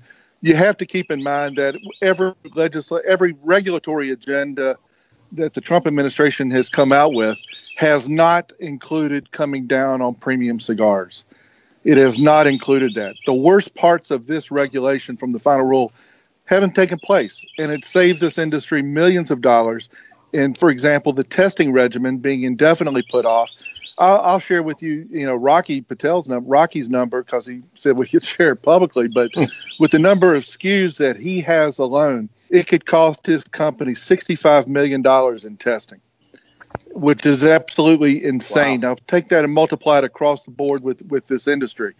It's pathetic that we had to go to court to get the decision done on warning labels. Absolutely pathetic. But that decision alone by a federal judge in Washington, D.C. saved this industry tens of millions of dollars in repackaging costs, forcing the industry to put across the bow of the skilled artisan boxes that Michael Herklotz knows so well, with a bunch of government speak, unjustified, unwarranted, and unsubstantiated science for the sake of a political agenda that is been entrenched within this bureaucracy since the day the Center for Tobacco Products was created. And am I not wearing the coolest hat? I know that is vintage right there. I see Paul bending down with his hat. I had to do that. Absolutely, that is like an original from like 2008. I would even want to say. Yeah, we gotta get Glenn some new gear. That's an old hat there. I meant to pick up some at Great Smoke this year, but I didn't get around to it. So this is old. We'll get you out a care package. Hey, Glenn, when's the last time you had a bow tie on? A good long time, my friend. I'm 6 weeks since a tie. It was in January in downtown Washington. It was January. They're lonely. One person in the industry asked me once, how many bow ties do I have? And I said, well, let's put it this way. I could go a year and not wear the same one twice. But the most memorable thing that was ever said to me about that was Michael Herklotz, when he said, and I quote, "I was thinking about you on my wedding day, trying to figure out how to tie one of these things." And I was like, wow, the fact that Herklotz was thinking about me on his wedding day was pretty cool. Good story. So let me ask, because someone posted it, actually Shorty, a good friend of both of ours, all of ours actually, posted, are you now, after your 10 years over with the CRA, going back to the Cigar Association of Virginia? Or is that just him stirring the pot? I think it's a little bit of stirring of the pot. Maybe, hopefully, I say sincerely, a little bit of wishful thinking. But it's Shorty's been fond of posting. That's where it all began, and it really is. And I'll share with you a quick anecdote. I told this on a podcast the other night with the Boutique Association with Gabby Caffey. It was 2006 when that started with the cigar retailers, and it was one of the first retail associations in the country. And Shorty with Havana Connections and Scott Regina with Emerson's and Gary Pesh at Old Virginia and Milan Tobacconist, my local shop, all got together to fight off the first statewide smoking ban ever in the history of Virginia. And Shorty pulled me behind. We gave this legislative testimony, and we won in committee. And he took me behind a podium in the General Assembly committee room, and he handed me a cutter and said, "Thank you. Here's your compensation." And that was really where it began. It was January, February of 2006. So I love our retailers in Virginia, and I don't know exactly what the future holds, but we've got a lot of work to do for the next 6 months. But I did do a quick synopsis I was going to share, since it's sort of an anniversary moment. But 536 press releases, 375 pieces of legislation in 27 states, 165 cigar events, 150 cigar shops, and over 550 congressional briefings. Jeez. That's the last decade of my life. And you don't look a day like you've done the last decade that you did before you began. Oh, I don't know about that. It's a little more gray and there's less of it, but I save a fortune in haircuts by the wife just taking me in and it's all gone. You Floby? Is that that new? I saw the new one out there for us bald guys. That little foreheader that you shave your head with. I want to get one of those. It's like rounded. Yeah, I've seen those. Oh, great! That's just what I need. No, Michael, the Floby was discontinued for human use like 8 years ago. It scalped some people. Oh, man. What was the Floby? Was that you hook it the up to blow your dryer? vacuum? You hook it up to your vacuum, and then it sucks your hair. vacuum razor tube combination. So they did a genius bit of marketing when that happened because a couple of people got scalped by it, and they made it a pet grooming tool. So they took all the inventory that they had. I think it was Telebrands that owned it. They took all the inventory that they had and they marketed it as a pet hair cutting tool. Oh my God! And sold the rest of their inventory that way. That's funny. Yeah, That's a little too sophisticated for me.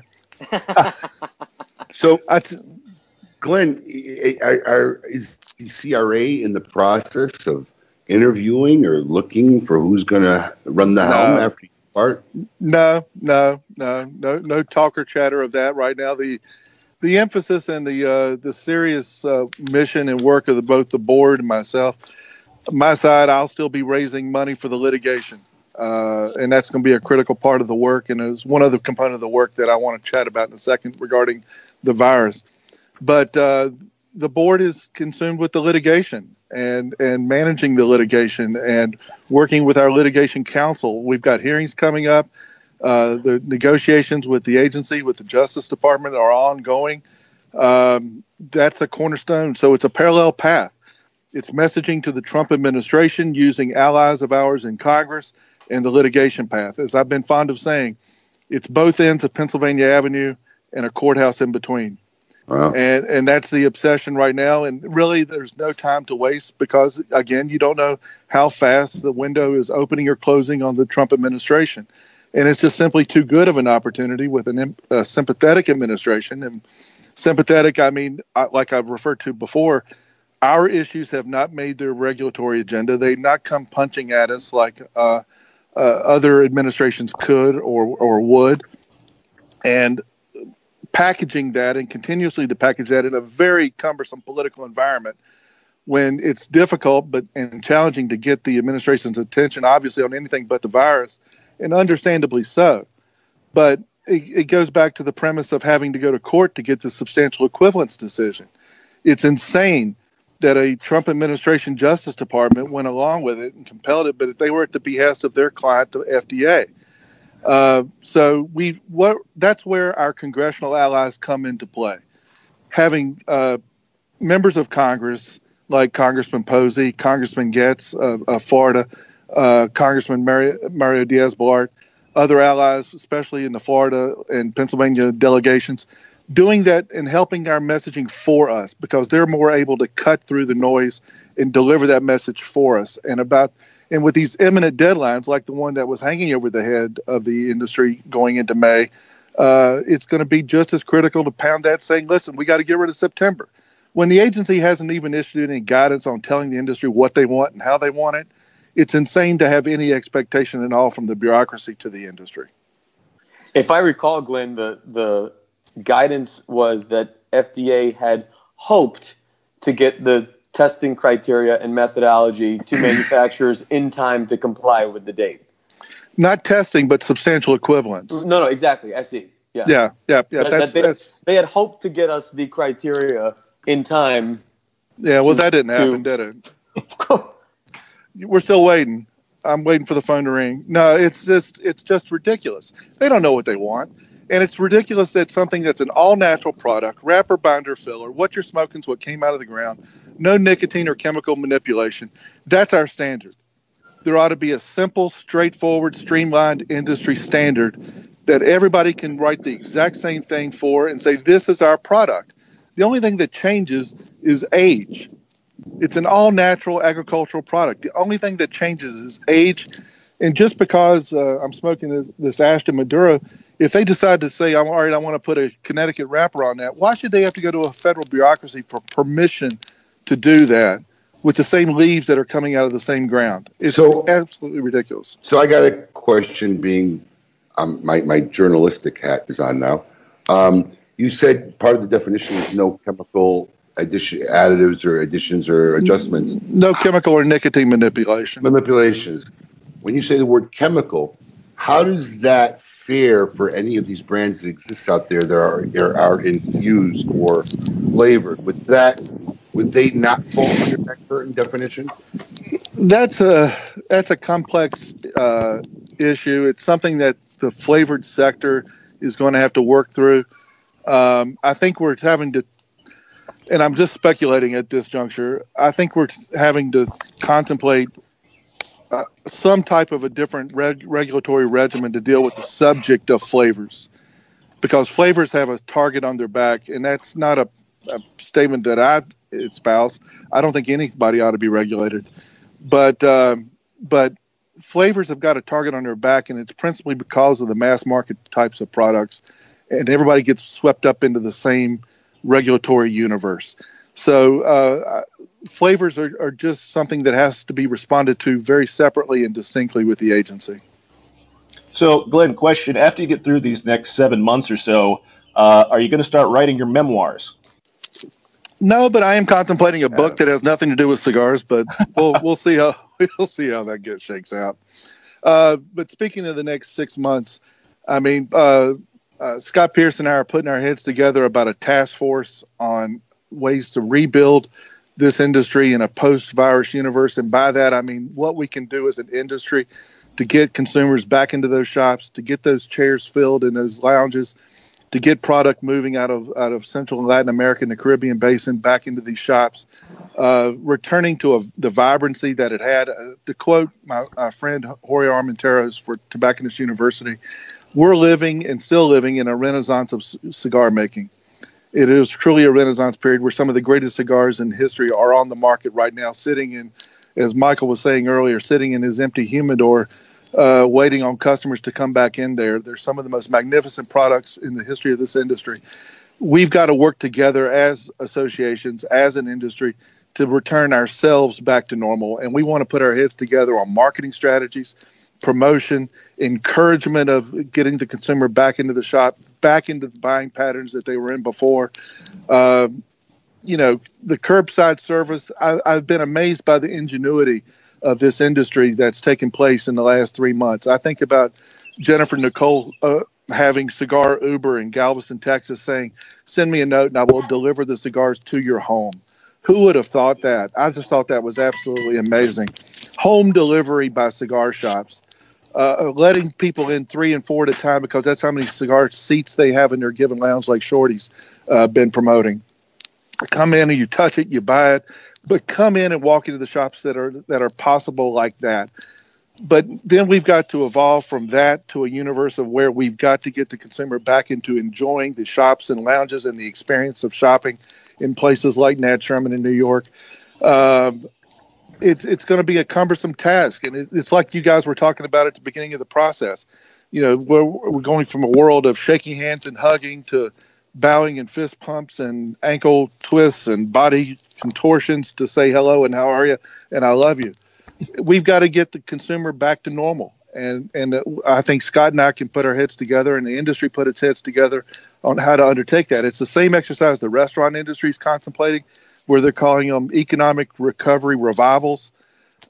We've got to be thinking like a lot of these other industries on a post-virus universe. And as I said last Friday on one with Scott on Facebook Live, returning to that state of normalcy where I think things are going to go through July or August are going to be pretty lousy still. But we've got to make this the most resounding, successful, profitable fourth quarter in the history of this industry. October, November, December, let's just knock it out of the park. Absolutely.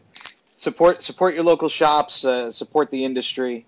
Glenn, we want to thank you for coming on. I mean, we still have 7 months to talk to you, right? We do. I'm excited about putting our heads together with people like Abe and Jeff Borshowitz and Dave Garofalo and Pete Johnson on innovative membership strategies coming up that we want to initiate and position the organization for. Our fundraising obviously continues, and we hope your listeners go to cigarrights.org and join the cause as we all work to keep this industry as normal as humanly possible. Well, thank you for the update. Oh, go ahead, Adam. Oh, and I'm an extra large if you're sending out pullovers or the jacket you're wearing there.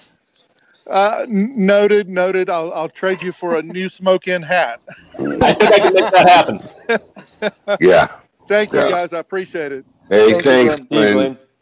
All right, we'll talk to you soon. Yep. We get Coop on. Yeah. You can get him on, but before I forget, we start getting on tangents with Coop. I want to talk about something that I'm going to be involved with tomorrow. I got to read some notes here, but there's going to be a live cigar marathon hosted by Rafael Nadal of Aging Room and Tabacalera USA tomorrow. Okay. Oh, great. This is supposed to be like a 6-hour marathon. He's got over 20 guests coming from all different parts of the industry, Wow. talking about their unique stories and how their business and personal lives have been affected by what's going on right now. The show starts at 12:30. Now, he did not say Eastern Standard Time. Oh, yeah, he does at the bottom. So it's 12:30 Eastern Standard Time. Go to the Facebook page they've created called the Cigar Life page. Okay, it's the Cigar Life. Okay. So if you go to the Cigar Life page tomorrow, there will literally be a 6-hour marathon hosted by Rafael Nadal Wow. of Aging Room and Tabacalera USA. And literally it's going to be a marathon of, I guess, 20 or more guests. And I'm slated, I guess, eventually to come on and be on at some point tomorrow. But that's going on for people who are looking for more content to watch and listen to. Well, And we're gonna have Raphael on the show as well. We're looking for a date for him. Okay, to have good. him back as well. And Yeah, he posted the whole lineup on his Facebook page. He's got every Okay. person that's coming on. Yeah, I just saw that before I jumped on. So Yeah, We'll share Good that luck. post on KMA yeah. for sure. We'll get it out there. Perfect. So- Oh wait, we just lost him. Where did he go? Coop? Did you see Coop's where he was? No. He had a Thanksgiving meal because it looked like he had a full spread out Yes, there. I know. Hold on, I'm calling him back. He had plates set at his dining room, and that was pretty impressive. I'm waiting for him to come It looked back. like he had like a Gregorian level feast kind of a thing going on there. He just texted me. He said he's coming right back. Oh. I was too busy reading. I didn't get to see it. Mike, are you coming up and doing any promotional vids or anything else coming up in the near future? Or next week at all? Yeah, early on, I was doing a lot of video chats. They were not cigar driven. They were really much more close friends. And I had a feeling that there would be a lot of cigar conversations happening. And so I thought it would be fun to get perspective from other people and just new audiences. But I did that for 3 weeks. And frankly, at this point, it was a lot of fun to do. I've been a guest on a handful, which has been great. So as those come in, I'm happy to participate. But otherwise, I got a lot of work to do. So I'm back to business as usual. That whole like fun honeymoon of social distancing really is like over for me. Mm-hmm. I think Coop is going to lead us in grace now. Is that a Danish on the plate? No, it's a napkin holder.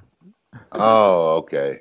Is this What? set like this all the time, or did you set this just for this? No, it actually is set all the time here. People will tell you if they visit my house. Plateware, Oh. everything on the table. Yeah, this is kind of like these rooms are like real special rooms. We always keep it. We never eat at this table. I'll be honest with you. When you walk by that room, is there like a little sheet that tells you what's in there, when it was set that way? That's like a a good little- idea, actually. That's a Yeah. really good idea. Yeah, you I should have gotta a do that. guide, a setting guide, so that you know where everything goes. And You inventory. put your headphones in, and it Yeah. tells you. And in this room, in 1997, Yes.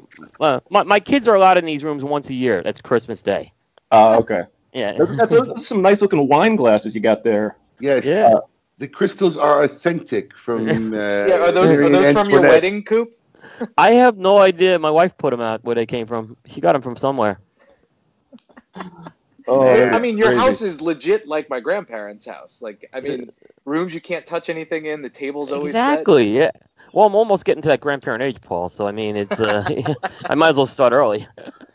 So, Coop, there was a couple of big stories that kind of happened this week. I mean, obviously, we just talked to Glenn and, his big announcement. And then, of course, General had a couple of announcements or SDG, about some restructuring. And, they, yeah. Do you want to do the news, Adam, or would you like? Oh, I'm just kind of interviewing, kind of giving him some leadway. I mean, what do you There he got? is. Let me. Glenn made a very telling comment during that interview. He said that they're not looking for a new executive director. Yeah, I caught that too. Okay. So it's telling me two things. Either they're going to try to run merger? this, they're going to run merger? or the merger. They'll run it themselves, or they'll do the merger. I mean, I find that, I understand there's all these things on the head on the plate he was talking about, but if why wouldn't you have a leader? Why wouldn't you be bringing in a leader to continue that effort? Mm-hmm. That said a lot to me. But you are rumor free, Coop. No, I'm kind of doing my journalistic evaluation. Yeah, I don't know. Yeah. I mean, did not go unnoticed. Yeah. Right. Someone's got to lead this thing, or it's gonna fold. I mean, I don't see how you can do this without a leader.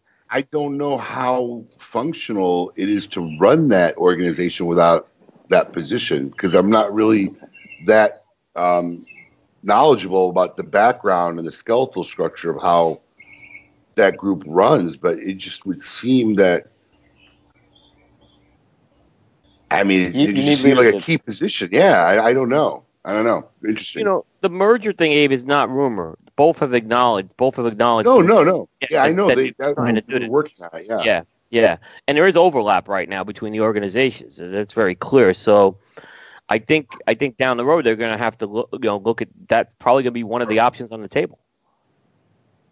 Wow. Interesting to see. So, Mike, would you like to take this opportunity to throw your hat in the ring as the next executive director of the Cigar Rights? Yeah. Ooh, look at the time. I have another conference call. No. Yeah. That's a hard job, by the way. That's Glenn, a hard job. You got to give Glenn, Glenn, that's a hard job he's had for 12 years.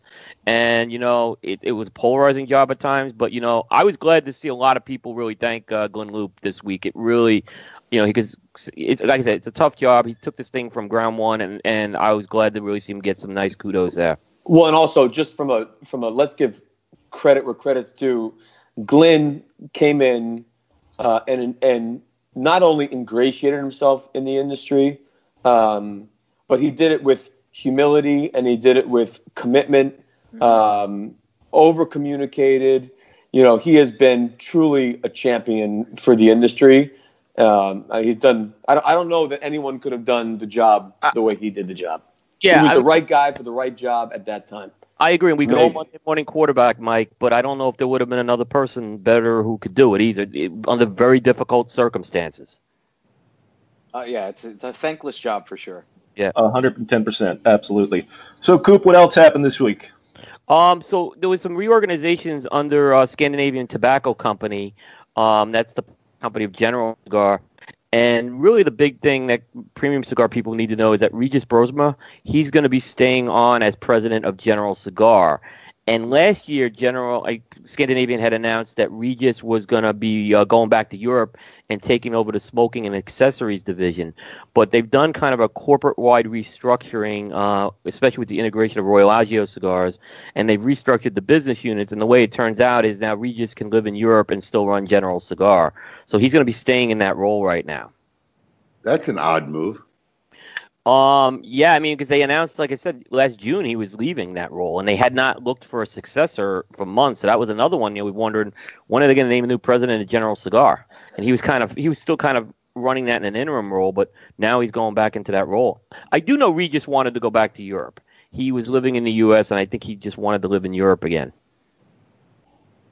I can 100% believe that as well. I think he just definitely missed Europe, being there, and I think his wife was a big push on that too. I can't believe that running the premium division of a U.S. organization, it really is practical running it from Europe. It's a fair point. Now, did anything change with Craig Reynolds, or is he still departing? Craig Reynolds is departing. There's a woman by the name of Sarah Santos who's taken over that role. That's been in the works since she was announced beginning of the year, end of last year. Yeah. Right, the end of last year she was announced. Yeah. So interesting. We'll see what happens there. A lot of new change, a lot of new people in new places. So anything else happened this week, Coop? I think you mentioned the other big story, which was the officially now they have the substantial equivalence date's been pushed out to September 9th. Glenn made a really good point on that as well. Like, why was all this money had to be spent to make that happen was ridiculous. So yeah, that's some relief for the cigar industry. Part of the tactic, Coop, is to wear you down, make you spend your monies. That's part of the tactic, because obviously our pockets are way more shallower than the people who are working against us. Yeah, That's you're that's part of the tactic. Yep. It is the joys of the art of war. Absolutely. Interesting. So what else is going on? I mean, those were pretty much the big stories from this week. Those are the three big. Like I said, we had three bigger, more industry-centric stories this week. We're gonna, we still haven't heard yet word of the PCA trade show, but I'm starting to see already some trade shows scheduled at the Sands around that time, postponing. But PCA has not postponed it. So the show that follows PCA has already been postponed till October. It's some security trade show. So it's kind of telling me, and I've already looked at some of the information that the Wynn hotels put to kind of go back into business. I don't know how we're going to have a PCA trade show if it's anything like the Wynn plan. If the that thing that you showed, Coop, about the Wynn plan, there is no pathway. Right, because I mean, you're walking in with masks. You're going to have social distancing rules. I don't know how you're going to smoke. So I don't see a pathway exactly. That's true. That's true. You don't even think about that. When is it actually supposed to be? July? July 10th. July 10th. Okay. Mm-hmm. I just don't think Vegas is going to be the same on July 10th. Based on we did have the Vegas mayor come out. It's going to be the same October 10th. Yeah, that's true. Yeah. I think so. I mean, I think you can see big changes regardless of how conventions are run in the future for the next few years. So events, conventions, schools, universities, everything. A lot of changes. Yeah, exactly. While people will be able to open up, people kind of have it confused psychologically of let's open up business, commerce, let's get these guys in the store. But, these stores aren't going to get slammed. There'll be a trickle effect, right? And for a long time, it's going to take for business to even get anywhere near normal. The other thing, Abe, how do you even start to put the pieces back together? I mean, is a retailer one foot at a time to order product now when they haven't sold any product for the last 6 weeks? It's not like we need to fill up. On our end, first thing you got to do is open the door, right? That's the first step. You got to open the door and let the people in. Now, we're going to let them in a different form and fashion than what it used to be. But there are things that will not change, like when that happens. It will take years before we will get to any kind of normalcy. And that's stuff like sporting events, travel, airline, schools, universities, concerts, festivals, conventions. There's no short-term, let's open it up.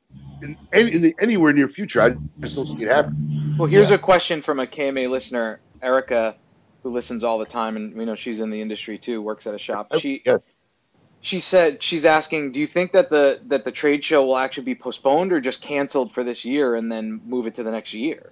If it doesn't happen, they'll just my guess is, and Mike Coop, you could chime in, but if it doesn't happen this summer, they're just going to move it till next year. Yeah, I think they missed the window to postpone this. Okay. Unless they're thinking of it. I think they needed to do it already. And honestly, Coop, it's just easier because you're postponing it till what? You don't know things are going to be any better, what the climate's going to be in October or September. They don't. You're right, Abe. And like I said, we've all know that the trade show really could probably use a reset. And this is, maybe use this opportunity to do that. I think this is a unique opportunity for the PCA to really look in the mirror and say, what do our members need us to do? And then what can we do for them? So, it's a very unique moment, obviously, for the world. What can PCA do for our industry today? Is the trade show what we all need right now? They have to answer that question, yes or no. If the answer is no, the follow-up question to that is, what do our members need and how can we deliver it? And if it's understanding how to build e-com for a brick and mortar business, or how to do a digital marketing strategy when I've never done one. Maybe these are new opportunities for PCA to really become that go-to resource for its members to help grow their business in a time when they don't know what to do. Mike, I agree 100%.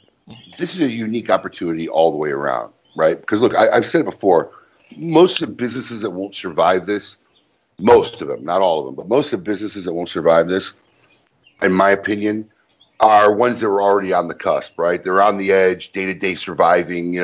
If their air conditioner broke and they needed $3,500 or $4,500, they didn't know where that money was going to come from Right. to do that, right? So that's going to be. But what I've seen a lot of businesses do that are going through this time, cigar industry, restaurant. We all have this day-to-day churn, and we all have this stuff that we know as a business people we need to get to, and we just don't, for many reasons of not just time and availability. I've seen restaurants, guys reupholstering all their furniture, stuff they've been wanting to do for years, but didn't want to shut down their restaurant or buy new, cleaning up, fixing up, changing out pictures, modernizing. Right, this is the time to do it. And the guys who are mentally in the game still and foresee themselves, no matter what's going on, we're going to find a way to open. They're reinvesting in their business, getting it ready, and doing the necessary changes for that. That's what Disney's doing in the theme parks. I heard they're not opening until next year. Is that true? That's not official. No, but there's talk about it. There's talk about it. I think it's rumors because you'll survive, Paul. The investors report shows that in Shanghai, the Shanghai one, which they only own partially with the Chinese government, they have set up all the queues. I don't think they've officially opened yet, but they're setting to. All of the lines, the queue areas, all have logos that show "Don't stand here," so people are 6 feet apart. Everything's set up. They've reorganized every single ride so that they can have space for 6 feet between. They're going to be regulating people. They have to wear masks when they're in the parks. They've set up hand washing stations, portable hand washing stations, and Purell stations all throughout the park in certain areas. So they're going to open the Asian market soon. Is going to Disneyland that relevant to go through all that? I mean, cannot we just say, hey, screw it, close it till next year? You're talking to somebody like me that. I'm asking you because I know you're the weirdo that goes 20 times a year. Listen, at this point, Axel is going to Disneyland worth risking your health? Well, no, hold on. This is what I'm saying. Your wife's health. You're going to go through all those measures so you could, sing "It's a Small World" after all. So what our Axel, my first son, was in Disney at 4 or 5 months. That won't happen with this son. So Elias is so young that we have to wait till he's at least 6 months old to even think about it. What did he get out of it? Nothing. That what are you going to do at 4 months old? You're going to Michael, nothing. This isn't traveling. Changed on Mr. Toad's Wild Ride. This isn't traveling. Mr. Toad's Wild Ride is no longer in Walt Disney World. It's only in Disneyland in Anaheim. But come on, hang on. You are crushing me today. There's no Floby, and now there's no Mr. Toad's Wild Ride. Are you kidding me? I'm officially old. Not in Walt Disney World. Mr. Toad's Wild Ride is still in Anaheim, but in Walt Disney World it was taken over by the Winnie the Pooh ride. But let me just say this. It's not necessarily about whether or not he's going to remember it. It's a 2-hour drive for us. If we lived in New York, I wouldn't even consider going to Disney World without it being 4 or 5 years old, where he could actually possibly remember it. But my point is this. If they open up this park with the 6-foot lines, which no one's going to – unless they make people wear these things around their waist with a hula hoop, all right? Nobody's respecting that 6-foot rule in a line. I'm telling you that right now. We're not going anytime soon. I have reservations for December that we're probably not going to go. If we go, we may go to the hotel and just stay at the hotel. My question to you is this. If they open up Disney World theme park tomorrow, are you going in November? No, maybe we have to – it's a play-it-by-ear scenario, but no, not now. So if this is the way you feel, right, a diehard, Disney dude, why open the parks? Because the little bit of revenue that they will get in will help the company. Make a Pixar movie, put it on pay-per-view. They'll make it all back or whatever. I mean, come on. That's what I was going to say. Why are they killing on Disney Plus? Well, remember this about Disney. The parks are the driving force that pay for all the other things. They make the most profit out of any other aspect of Let's see how that driving force works. And if their stocks get affected, the first time there's a story of someone had just gone through all the park was diagnosed the next day with COVID-19. Their stocks have been affected. I mean, I know, but Disney dropped down below $100. Imagine what's happened when they open up the park and some guy checks into a hospital and they say, "So where have you been the last week?" Oh, I was at Disney World yesterday riding 80 rides. Yeah, wait for that contact tracing. Yeah. I don't know. Yeah, it's a good question. Who knows? Who knows what will happen? But on the other hand, if nobody else is going to go and we're going to go with no crowds there, that'd be awesome. Now, on the bright side, so far, unless you're Tigger the Tiger, it's not being transmitted by animals, so you should be safe with all the going to Mickey and all those guys. They won't transmit it. The rumor is it is being transmitted to animals, that it could go to your family pets can get it. Just the FYI, they haven't confirmed or denied that, but the CDC says if you have COVID, to put yourself in a room in the house where you will not be in contact with your family or family pets. It says that on the coronavirus website from the CDC. But they haven't confirmed or denied whether or not it can be transmitted to and from family pets. So anyway, regardless of that, we're not going to Disney anytime soon. We have reservations for December, but who knows what will happen. I think we may have lost Abe there for a second. I'm back. Okay. Yeah. Oh, good. You're in front of your store now. Oh, different background. There you go. Well, I think we've covered a lot of information here today, and we want to thank Michael. It was a pleasure having you on the show. Thanks for having me. This was great. Yep, absolutely. So what do you got for the rest of the day, Michael? It's actually a beautiful day, and tomorrow's going to be crap, and yesterday was crap. So I think we're going to go outside. We're going to do a picnic in the backyard. We got all the parks and stuff are closed locally, but there is one that has a walking path that's open. Oh, great. So we might go drag the kids. My kids this week, my oldest said, "Daddy, I forgot what the inside of our car looks like." And I was like, Wow. Okay, let's jump in. So we went for a ride. So maybe That's we'll what we've been drive doing today. Yeah. Just even if it's not going anywhere, just go for a ride. Especially with a new baby, exactly. We want him to get used to being in a car.